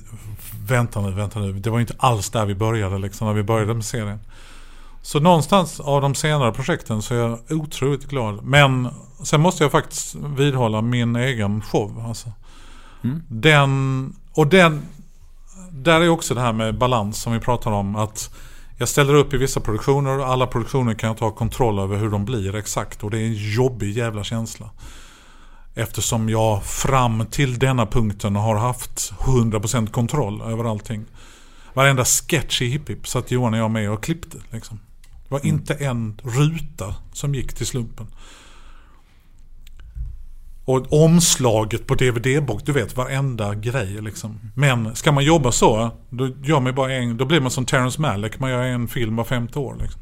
Och det tycker inte jag heller är kul. Jag tycker om att göra många saker, och då måste man ibland känna liksom att hur kan vi göra detta bättre liksom? Hur kan vi nå ännu bättre i själva produktionen? Men kom in och stäng dörren, som ändå var en ny grej för mig, att stå på scen helt själv utan Johan. Och där jag ibland har känt när Johan och jag stått på scen att jag hade kunnat ta med mig publiken lite längre hit bort. Men eftersom vi är 2 och vi inte kan göra en personlig föreställning som för 2 personer, om man inte är syskon eller ett par, eller kan man göra den kanske. Och vi gjorde ändå Köp mjölk, skriv bok, som var till viss del bottnade i någon typ av, men det blir ändå idé, det blir konceptuella saker. Kom in och stäng dörren, kände jag ju att när jag lanserade den idén att jag vill att det ska vara en föreställning där vi försöker hitta när är jag som bäst på scen och försöka komma dit så mycket som möjligt under showens gång. Sen kan vi inte ligga där hela tiden, för det blir outhärdligt. Alltså det går liksom inte att bara vara på hela tiden. Man måste bygga upp det, man måste hitta dramaturgi i föreställningen, och då blir den ännu bättre liksom. Men där har jag verkligen känt att den har jag haft 100% kontroll över. Fan vad härligt att du gör det senaste, alltså de senaste grejerna du har gjort nästan är det du tycker är bäst. Ja, alltså såklart kan jag titta tillbaka på Hipp Hipp säsong 2 som kanske den bästa sketchserien vi har gjort. För då kunde vi utnyttja det vi gjort i säsong 1, och så var vi bättre på att göra sketcher. Vi hade lärt oss. 1:an är ju väldigt rå och liksom sådär oslipad. Det är lite som skillnaden mellan Reservoir Dogs och Pulp Fiction. Fast i ett helt annat sammanhang. Jag kan gilla Reservoir Dogs för att den är rå och utspelar sig i ett rum i princip. Och inte har råd att visa allt. Därigenom kommer det jävligt många roliga beslut. Vi kan inte visa den här heisten för det är för dyrt. Liksom. Nej, okej, men då visar vi när de blöder ner hela bilen. Men Pulp Fiction är mycket mer slipad som film. Och den är mycket mer intressant berättad. Och fler karaktärer som inte bara är Mr. Blond och de liksom, utan det är... Och så kan jag känna lite med Hipp Hipp säsong 1, jävligt rå, mycket idéer. 2:an mycket mer slipad, mycket bättre uttryck liksom sådär. Jag ville säga en sak förut förresten, apropå det här med när saker går förlorade från piloten till det faktiska första avsnittet så att säga, så fikade jag med min Martin Persson. Det finns en regissör i Stockholm också som heter det. Och han sa att det är liksom en av de grejer som han har fått höra genom allra flest gånger genom alla hans år i tv-branschen. Ja, vi ville att det skulle vara mer som piloten. För att det är någonting när man liksom gör det på riktigt som går förlorat. Någon sån här råhet. Och det är lite det var därför jag kom på det nu, apropå det här med... Nej, men absolut. Och man gör det bara för att, på något sätt. Man har ingen tanke med att detta ska anpassas för en publik. Eller att det ska... Och det finns någonting häftigt i det där liksom. Det har jag sagt många gånger också om Värvet. Att så här, när man får frågan om målgrupp. Vad har du för målgrupp? Det är jag. Alltså det är jag. Nej, men, ja, men verkligen. Ja. Nej, men vi har alltid kört Alga, du vet. 11-99 är väl kanon att ha som målgrupp då. Ja, men vad är det liksom, är det kul eller inte kul? Sen kan det ju vara roligt. Ja, men det var som lite när vi skrev Lundaspex, jag och Johan. Det gjorde vi ju tidigt i vår karriär. Det var en fantastisk skola, för man hade publik sista april, sista november, oavsett vad fan man gjorde. Och Spex är en form som egentligen är roligast att vara med i, inte att titta på. Men kan man ju nu i efterhand konstatera. Men vi hade ändå rätt så höga ambitioner när vi gjorde det. Och där var ju målet att vi skrev ett Spex som heter Peter den store, som handlade om densamma då. Som var den första tsaren som var utanför Rysslands gränser. Han jobbade inkognito som snickare i Holland. Det är fruktansvärt roligt. Man kan tänka sig att de andra 12 snickarna också var sådana säkerhetsvakter från tsarens liksom. Och inte en jävel kunde snickra. Så det huset måste ju bli fruktansvärt dåligt. Men där finns det så mycket, när man researchar då historien liksom. Så fanns det ju då vissa saker som vi visste att det här kommer tilltala 900 personer i publiken. Ja, men vi hade ett skämt som, jag vet fjantigt, men man hade ju någonting som heter skäggskatt på den tiden. Eftersom Peter var utomlands och tyckte att alla i Holland är slätrakade. Det är det nya. Vi ska raka alla i Ryssland. Och om man inte vill raka sig, då måste man betala skatt. Så att man kan ha sitt skägg. Och då ska man ha en symbol. Jag har betalat skäggskatt. Detta är liksom historiskt. Och då skickade han ett telegram och då gjorde vi skämtet att det är omodernt att ha skägg. Alla i Ryssland ska raka sig. Vi börjar med männen. Det var liksom det skämtet som är rätt så kul, kan jag tycka. Och det var det ju 900 personer som skrattade åt ungefär. Alla i publiken. Sen gjorde vi referenser till Strindbergs Dödsdansen under akt 2 i Peter den store. Jävligt überpretentiösa grejer. Men då var det någon grej, jag kommer inte ihåg exakt vad det var. Då var det någon referens till Strindberg då det var 5 som skrattade i publiken. Men det värmer lika mycket för oss som har skrivit den. För alla behöver inte för om 5 sekunder kommer ett nytt skämt som alla 900 skrattar åt. Men det där med att jobba med humor i flera olika lager liksom. Och just som att jag som är uppvuxen med film, göra referenser i antingen repliker i hiphop sådär, att de refererar, framförallt våra hälare, de är de mest allmänbildade när de står, ja men det är Werner Panton-stol, jag köper Werner Panton, Joe Colombo. Och då vet vi om att David Design, han tyckte ju detta var så fruktansvärt roligt, för han visste ju vem Werner Panton var, men det är ju inte en vanlig människa som kanske har koll på det. Så det är ju roligt när man gör humor som ligger på så många olika plan, så att alla kan skratta, ibland skrattar hälften, ibland skrattar 4, men man ska inte underskatta den här känslan av att 11-99, att är det roligt? Det är roligt att se Tiffany Persson sparka loss en kundvagn. Jag vet inte varför, men det är någonting med det som alla skrattar åt. Sen är det nästa grej, kanske bara, du vet.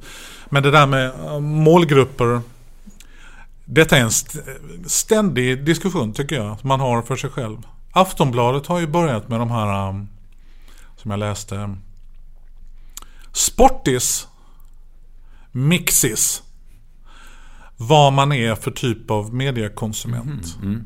Och jag tycker någonstans att ja, fan, ni är ju absolut någonting på, det är inte kvinnor landsbygd 28-44 eller liksom, nej, för att det här med Aftonbladets princip, den bygger, är man då en Sportis till exempel, ja men då går jag, se Zlatans senaste klack, ja då klickar jag på den, och sen Beckhams sorgliga farväl av PSG, sista 5 minuter, ja men då klickar jag på den.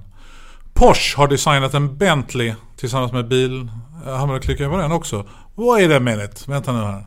Är inte du bara intresserad av sport? Nej, men jag kan väl tycka att det är lite roligt med design också. Och lite kändisskvaller från Hollywood. Det kan väl också vara lite kul. Och det där tycker jag är liksom lite friskt. Att målgrupper, vad fan, så jävla banala är vi inte som människor i alla lägen. I vissa fall är vi det, men i vissa fall är vi inte det. Och att snarare då liksom, en sån här mixis kan ju vara liksom att man börjar klicka på någon inredningsgrej. Och sen går man över på Hurricane Matthew och tycker att det är angeläget, men sen går man tillbaka och kollar vilka fina skor. Alltså vi är ju som människor, det gör väl ingenting att vi rör oss i hela spektrat. Och då är det ju jättesvårt att säga att det är bara kvinnor mellan, du vet, 19 och 25 som är intresserade av att köpa skor. Nej, det kan ju faktiskt finnas män i 49-årsåldern som också skulle kunna tycka var roligt med. Och det där liksom, ibland kan man tycka att just målgruppstänket det blir lite märkligt att prata om. Varje gång man pitchar någonting. Ja. Man vill göra någonting som är roligt för så många som möjligt egentligen. Alla kommer inte uppfatta alla skämt, men humor ska ju för fan... Om inte de skrattar så är det något fel på oss. Det är inte tvärtom. Liksom. Ni fattar inte. Då är man ju... då är det bättre att köra slam poetry eller någonting. Fast det känns... Ja, precis. Och det känns ju som att du har ju... Din humorkompass funkar för många. Ja, alltså... Framförallt så har jag lärt mig att man ska inte underskatta sin publik. Alltså utmana dem liksom... Utmana dem, gör saker, men det var ju lite som när vi pratade om att du vill lyssna på denna podden, att man gör ju saker för sig själv också. Och förhoppningsvis så har man med sig en del människor då, och man känner också finns en innerlighet och en ärlighet och ett, som när jag kom in och stängde dörren. Man ska ju inte skratta åt sina egna skämt, samtidigt så har jag jävligt kul på scenen.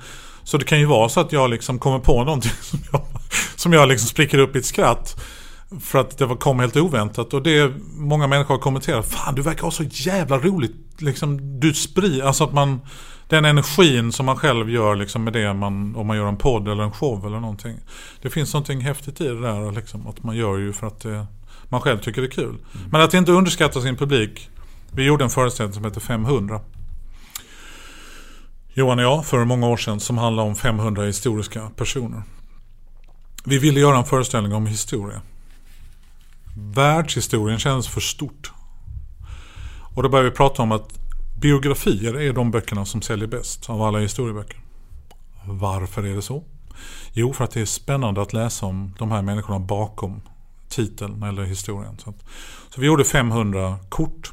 Jävligt ambitiöst projekt. Ett sällskapsspel som vi själva gjorde. Och sen när publiken kom in, sen satte vi in 31 extra stolar i Stadsteatern som vi betalade eftersom kommunen, det hade tagit flera år. Så vi bekostar det. Om ni bekostar plexiglaset. Ja, kör vi.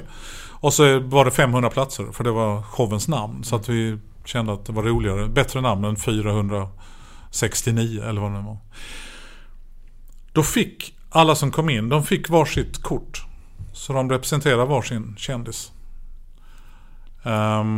Och det var lite information, lite symboler och lite tid och vad var detta för någon, lite kul kuriosa. Och så var det lite bingo och lite annat på andra sidan kortet. Det var liksom ett A5. Och där kommer jag ihåg, kanske ett halvår efter att vi hade kört, så kom det fram en man till mig. Hallå Anders, du jag var så 500. Jag jobbar på ett rörfirma i Ystad. Vi var 5 man från den rörfirman. Det var inte exakt vår målgrupp. Nej. Fan vad roligt. Alltså du vet, de hade väl, fan det är de från Hipp Hipp, ska vi gå och kolla på dig? Det var väl därför de hade kommit hit. Det var så jävla roligt att höra alla dessa konstiga associationer mellan dessa kända människor. Vilka öden. Och när vi åkte hem, man fick behålla det kortet, för det kände vi, dels var det kul, men sen var det också en jävla bra marknadsföring av folk sätter upp det på kylskåpet. Och sitter Greta Garbo på kylskåpet. Vad fan är detta? Det är en föreställning. Så spred vi budskapet och då berättade han, ja det var skitkul för då satt ju i bilen, vi var ju där och Henke Larsson och Josef Goebbels i framsätet. Och så var det Genghis Khan och Alfred Einstein. Du vet, Alfred Einstein. Det var ju en otroligt häftig känsla att få lov att höra. Alltså bara en sån reaktion. För det kom ju då ett gäng som hade hört säkert av någon som hade hört av någon. Ja men gå och kolla på den, 500 är jävligt rolig. Man lär så mycket. Och sen bara det att det sitter en rörläggare från Ystad och läser på om Stalin i baksätet. Bara det är ju en total glädje. Och någonting som strider mot hela målgruppstänket. Ja, visst. Någonstans. Jo men jag måste bara fråga om det här. För du nämnde förut att du är aldrig nervös. Är du aldrig dåligt förberedd? Jo. Men det gör dig inte nervös? Jo. Ja. Men Till exempel om man tar 500 som föreställning. Johan och jag jobbar gärna in i målsnöret för att göra saker så bra som möjligt.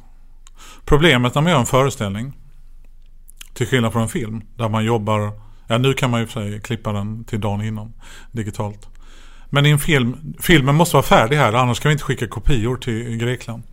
Det fanns en slags deadline kring, nu kan inte du göra någonting för nu är det deras film. Du kan inte stå bredvid och berätta. Egentligen skulle det vara 100 statister till i den här scenen. Men du vet, be om ursäkt.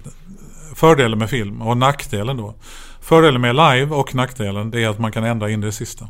Så när vi körde 500 första gången. Vi hade gjort ett genrep sådär ett par dagar innan liksom. Vi lägger ju dem ofta 2-3 dagar innan så att vi hinner ändra. Utifrån reaktioner och känsla. Rimligt.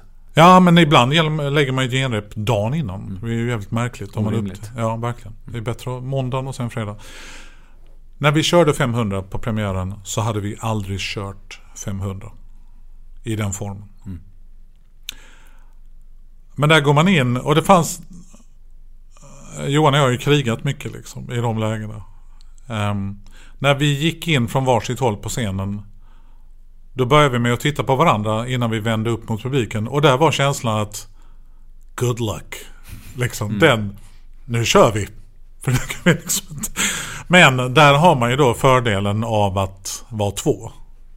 Så att medan den ene pratar så kan jag fundera på vad fan är det nu vi ska ta vägen. Just det, vi har en bild där vi ska visa. Och när Johan inte kommer på mer saker att säga, då tar jag över liksom. Så där har vi någonstans lärt oss som verkligen ett teamwork liksom. Men där kunde jag faktiskt känna att det var jobbigt att gå in i.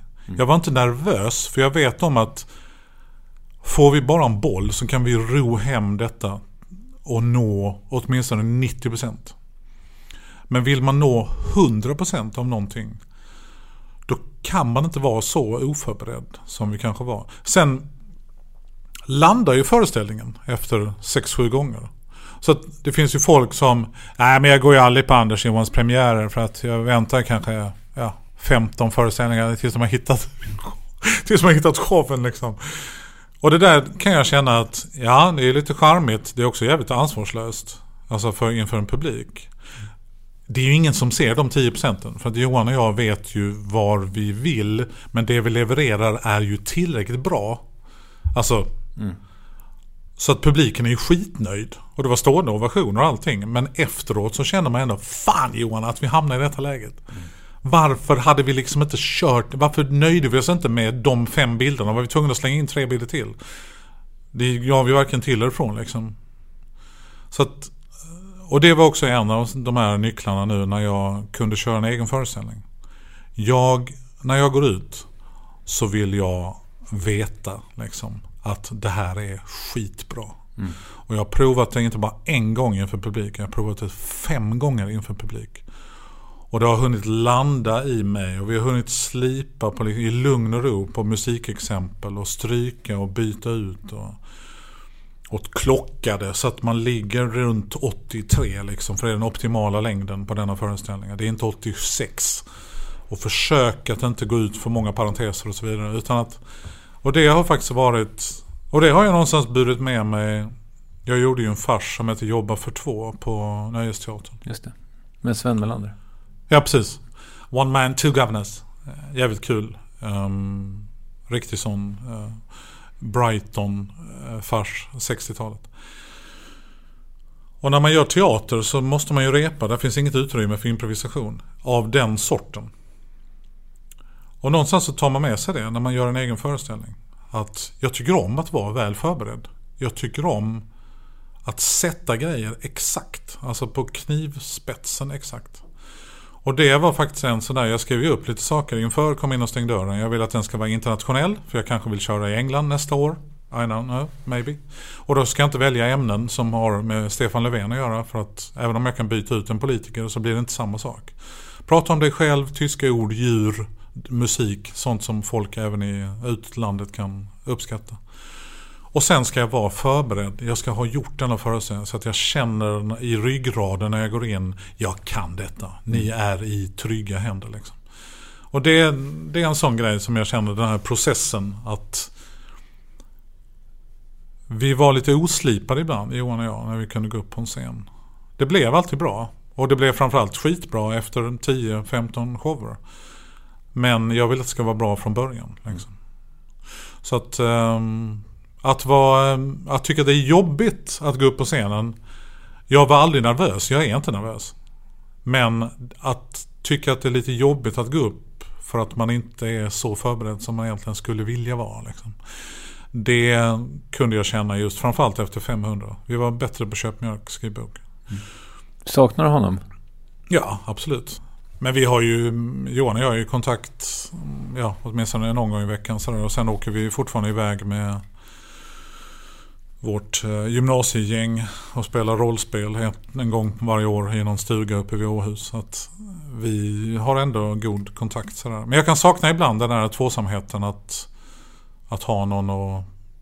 Ofta när vi spånade idéer till Hipp Hipp så börjar vi inte med att spåna idéer till Hipp Hipp. Vi börjar ju prata om hur går det för din dotter på dagis? Eller hur är det med ryggen? Eller vad är det man pratar om nu? Mm. Så att idéer, som du vet, kommer ju från så många olika håll. Så att ibland är det skönt att inte prata om det man ska göra, för att då når man dit så småningom. Och då blir det någonting som är angeläget. Eller liksom, sen kan man göra en karaktär eller ett ämne eller en sketch av det eller en serie. Men det kan jag sakna lite grann. De där filosofiska fikastunderna med Johan i 3 timmar där vi egentligen inte kom fram till någonting. Men hade vi inte gjort den så hade inte nästa möte lett till det där. Så att det där totalt fria samtalet liksom. Men det kommer jag ju för sig åt med till exempel Lars Wikström som är min redaktör liksom, i Kom in och stäng dörren. Som är tv-producent egentligen. Men vi träffades under Melodifestivalen.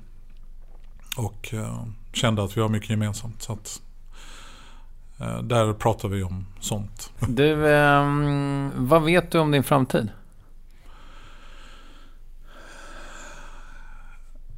Jag vet ju om att jag kan påverka min framtid. Jag pratar faktiskt med min hustru om detta i helgen. Var det då det tände till? Exakt. Man ska alltid prata framtiden. Vi har en trevlig tradition. Jag och min hustru är ute och reser. Vi gillar att dricka champagne. Vi brukar ju ha städchampagne ibland. Så på söndagarna att man har någon... I regel blir det så. När man har haft premiärer och sånt så har man ofta 7-8 flaskor champagne som man har fått. Tack Anders, vilken härlig föreställning. Och de pallar man inte dricka då. Så ibland står de i kylskåpet sådär. Nej, nu dammsuger vi och så kör vi champagne på detta och så hög musik.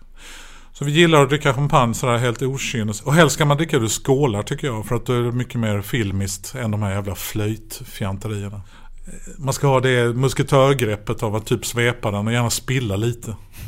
Målet är att ha en flaska som man går runt med på en fest. Det tycker jag är trevligt. En champagneflaska. Mm. Att alla gäster har varsin. Sådär, inga glas. Vi pratade faktiskt just om detta. Jag sa att jag tror jag vet vad jag gör om 5 år. Jag tror att Anagram kanske vuxit ytterligare. Vi kanske blivit uppköpta, det vet jag inte. Det beror ju på vad som händer. Eller... You wish. Ja, precis. Vi blir uppköpta av ett energibolag som bara vill åt våra glödlappar på kontoret. Nej, men oavsett vad som händer så kan jag jobba kvar på Anagram. Tror jag, i denna formen. Jag kanske gör film eller drama, förhoppningsvis. Kanske både bakom och framför kameran. Har du filmmanus? Ja, vi har typ 8-9 idéer som är under utveckling. Men... Okay. Alla 8 är hemliga? Ja, precis. Okay. Nej, men i regel är det familjekomedier. Liksom. Eller så är det någon genre skoj. Men... och då... Så skulle jag kunna styra liksom mitt liv. Men sen, ibland kan man ju också... Okej, men om jag gör något helt annat om 5 år. Och det kanske helt annat kanske är väl att ta i. Men jag spelar ju mycket spel. Till exempel. Både tv-spel och rollspel och brädspel. Och jag känner ju folk som jobbar på Massive inne i Malmö. Som ju gör Division och Far Cry och de här. Och där har jag någonstans... Fan, det här skulle så jävla gött att jobba med detta.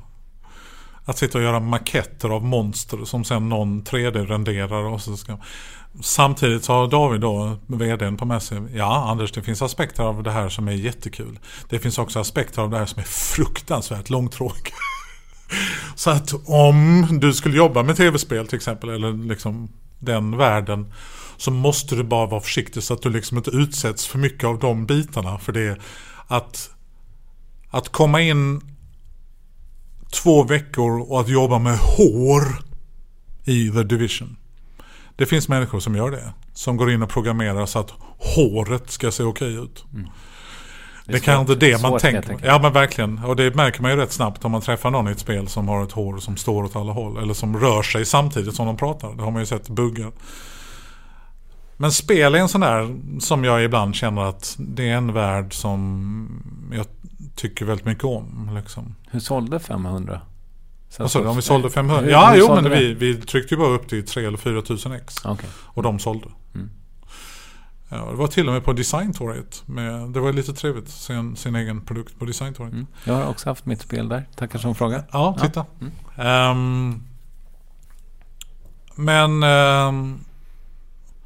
Så att jag vet inte. Alltså, jag känner ju att min framtid... Jag vill göra fler shower, det vet jag om. För att jag har väldigt mycket, som i Indiana Jones, jag har väldigt mycket jag har lagt på hyllan som inte fick plats i Kom in och stäng dörren.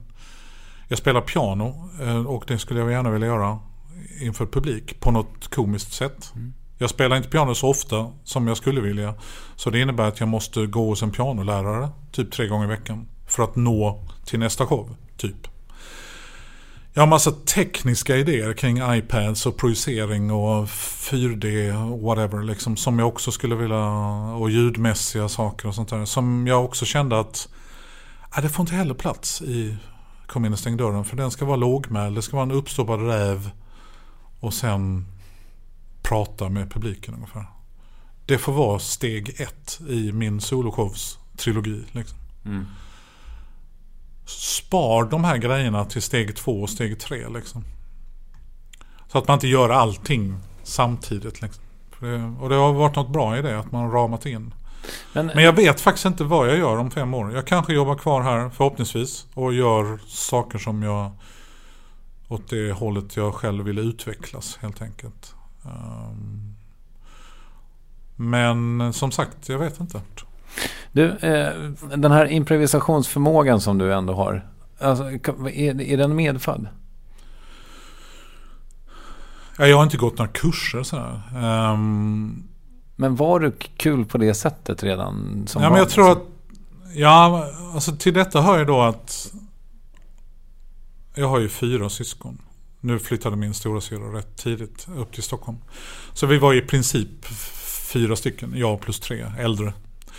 Och sen min ensamma mamma då. Min pappa dog ju när jag var 7. Så att det var ju min mamma och vi 4. Och det fanns alltid någon slags intellektuell höjd i vår familj. Mamma då från Finland. Vi skulle lyssna på Rossini och Tchaikovsky. Även om hon hatar ryssar på grund av kriget, så skulle vi ändå lyssna på Shostakovich, för att han var ju en av få ryssar som man naturligtvis kunde lita på. Så att vi har lyssnat väldigt mycket på klassisk musik. Vi har suttit och löst melodikrysset. Min brorsa lärde mig om David Bowie och Frank Zappa. Min syster höll i faktakalendern, och så att jag vet att Maltas huvudstad heter Valletta. Sånt, det var liksom en utbildning och en spela spel och piano och musik och allt möjligt. Och film. Min bror hämtade mig i sin Mustang från 68 när jag gjorde lumpen. Så åkte vi till videostället. Han valde 2 filmer. Idag ska vi se Ran och Taxi Driver. Mm. Okej. Och sen nästa helg var det 2 nya. Så han var ju liksom min formella filmutbildning på något sätt. Och valde helt och hållet. Nu ska vi se 400 Blows av Truffaut. Och sen ska vi kolla på Annie Hall. Okej, jag vet inte något om dem, men visst. Det låter som en jävla bra storebrorsa, va? Jo, men verkligen. Han har verkligen lagt grunden för min popkulturella liksom. Så någonstans har vi ju haft en, ska man säga, allmänbildande, öppen kring kultur och musik och film och allt möjligt, språk och sånt här. Och sen har vi också haft den här engelska tonen i vår familj, att vi häcklar varandra rätt mycket. Man sätter dit varandra. Sarkasm är ju viktigt för människan. det är nyttigt för oss att vara sarkastiska mot varandra. Man behöver inte vara taskig bara för att vara sarkastisk. Man kan vara det på ett härligt Oscar Wilde, Bernard Shaw-sätt liksom. Och det har också funnits i vår familj, att man med glimten i ögat kan häckla varandra. Och någonstans i den floran av liksom språkbruk så har jag nog utvecklat en associativ förmåga liksom, i att kunna referera till Rossini, men också liksom någonting annat längre till vänster på listan. Men också på ett verbalt sätt och liksom sådär att kunna. Och då märker man ju i skolan att man är duktig på att göra de här singers som liksom alla garvar åt i klassen. Och jag kan definiera och man håller i vissa övningar och så får man öva det. Och så märker man ju sakta men säkert att man blir bekväm med det där. Man tycker inte det är jobbigt liksom. Så att, men jag menar, hade jag vuxit upp i en stad, alltså som London eller LA, där det fanns tillgång till improv, det har ju säkert funnits här också, men inte på samma sätt kanske, så kanske man hade blivit någon i ett sånt gäng liksom, som hade kört sketcher på scen, improviserat sådär. Men du blev ju också en person som gör sketcher och allt det där. Ja, jo, fast precis. Du inte var född i LA eller London. Ja. Men du, vill du rekommendera något? Champagnestädning kan jag rekommendera. Just nu lyssnar jag väldigt mycket på ljudböcker. För mig som en otålig person är det fantastiskt att kunna läsa en bok och vara ute med hunden samtidigt. Det är lite splittrande, för att ibland kan jag tycka att det kan vara bra att bara vara ute med hunden. För det kan ju vara bra att du lyssnar på naturen och... Eller att du kanske ska sitta och lyssna på ljudboken och koncentrera dig lite istället för att... Ja, absolut. Men ljudböcker köper jag rätt många nu och verkligen vevar igenom. Liksom. Det är på ett härligt sätt. Tappar du inte fokus? Jo, ibland. Men då får jag försökte lyssna på en Girl on the Train. Jag hann inte lyssna färdigt än. Och nu har filmjäveln kommit, så nu kommer jag ju säkert se den. Min hustru, jag köpte boken till henne och den har hon läst. Så hon, där var det flera olika, du vet, man följer ju en kvinnas tankar och så byter man person. Och det var inte helt lätt att följa med. Men där kan jag rekommendera Hearts of Darkness, Joseph Conrads bok om Kongo, som ju sedermera låg till grunden för Apocalypse Now. Okay. Inläst av Kenneth Branagh. Det var en sån fruktansvärt underbar upplevelse att lyssna på denna. Och den är nog bara 6 timmar. Det finns ju vissa... Jag köpte Once and Future King, alltså om King Arthur. 35 timmar insåg jag sen att... Så det är att ta tjänstledigt den veckan liksom, och sitta och lyssna på Once and Future King. Vem tycker att jag ska intervjua i Värvet? Jag skulle tycka det var lite roligt. Jag har ju alltid varit anglofil, amerikanofil. Jag älskar ju verkligen. Och för varje Amelie från Montmartre som min hustru väljer, så slänger jag ju dit en Iron Man 3 eller någonting. Bara för att det ska bli i balans. Så att jag har ju en fäbless för amerikansk film och, liksom, och Hollywood och lite sådär. Så det hade varit roligt att lyssna på någon som jobbar där borta. Och då tänkte jag på 2 namn. Alicia Vikander. Jag tycker hon är väldigt duktig. Och hon ska ju fan göra Tomb Raider. Och det tycker jag är lite roligt. Att hennes produktionsbolag, det är inte bara det att hon ska göra Tomb Raider, utan då hennes produktionsbolag ska vara med och producera Tomb Raider. Och det tycker jag är lite intressant. Att hon inte bara gör roller och är duktig liksom. Ex Machina, det var en fantastisk film tyckte jag. Verkligen. Och hon var sagolik i den. Jävligt läskig samtidigt liksom. Man förstod hela förloppet, verkligen. Så det skulle vara kul att lyssna hur Alicias vardag ser ut idag, från det hon har kommit ifrån att vara Rookie of the Year liksom, i svensk film och nu helt plötsligt är liksom, It Girl på Vanity Fair liksom. Så att Alicia skulle vara kul att höra. Men sen tänker jag också på en person som jag tittar på Bosch. Just det. Och jag har inte läst Michael Conleys böcker. Jag har inte hört dem heller. Utan jag började bara kolla. Jag gillar Titus Welliver, han som gör huvudrollen. Jag är väldigt förtjust i honom som skådis. Och vi ska kolla på Bosch. Jag hade precis kollat färdigt på Game of Thrones. Du vet sådär 10 timmar efter säsongspremiären. Så man bingeat hela skiten. Jo, men då lärde jag mig nämligen att fan, det är ju en svensk som gör Henrik Bastin. Jag vet inte om du känner honom. Jo då. Lite grann kanske, för det kan jag tänka mig. För Mats, vår vd, ja men Henrik absolut, jag känner jag ju sen. Ja, han är där borta nu och jobbar, jag har en Bosch. Fy fan vad coolt. Så då skrev jag liksom på Instagram när Henrik hade lagt ut någon bild. Vilken jävla kanonserie ni gör. Ja men tack Anders, tack för hipp och allt roligt, så jävla roligt att du bara hörde av dig liksom. Så, och det gör man lite för lite liksom i den här branschen, kan jag känna att fan, jag skickar ett mejl och bara säger tack till den personen, för att vad är det liksom, det är inte så jävla konstigt. Men alla gör inte det. Så att Henrik är också en sån där person som jag skulle tycka var, men det är väldigt mycket för mitt eget, för att höra hur är det att jobba med Amazon, HBO, göra en tv-serie där borta, och vad har Henrik gjort och hur har det förändrat liksom hela hans vardag borta i LA. Så att Alicia eller Henrik, jag skulle tycka att det var roligt att höra dem. Och kanske mest Alicias perspektiv som kreatör. Alltså det steget verkar hon ändå ta nu. Tack för att du tog dig tid. Tack för att du kom ner till Lund, Kristoffer. Ja, det var så lite. Ja. Detta, alla som lyssnar, nu kan Kristoffer tänka sig att åka ut i Sverige och intervjua folk. Det kan ni vara beredda på. Tack så mycket.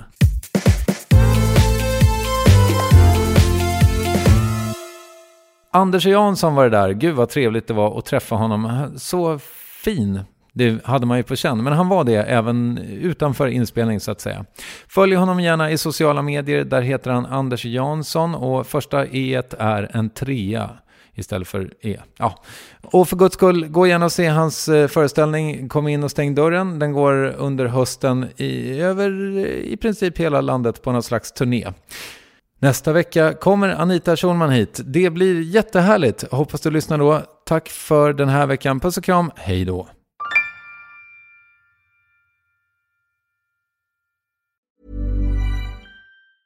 The secret to visibly firmer, summer-ready skin is here. Osea's #1 best-selling Andaria Algae Body Oil. Clinically proven to instantly improve skin elasticity and transform dull, dry skin to silky, soft, and unbelievably glowing. Rich yet never greasy, Andaria Algae Body Oil is formulated with sustainably sourced seaweed to help replenish the skin's moisture barrier and 7 nourishing active botanical oils for results you can see and feel all over. The best part? Its signature scent. A blend of freshly squeezed grapefruit, cypress, and mango mandarin transports you to sun-kissed summer days. This all-natural scent is unforgettable.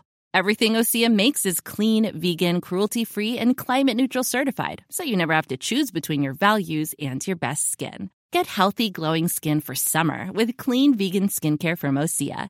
Get 10% off your first order site-wide with code GLOW at OseaMalibu.com. That's OSEAMalibu.com, code GLOW.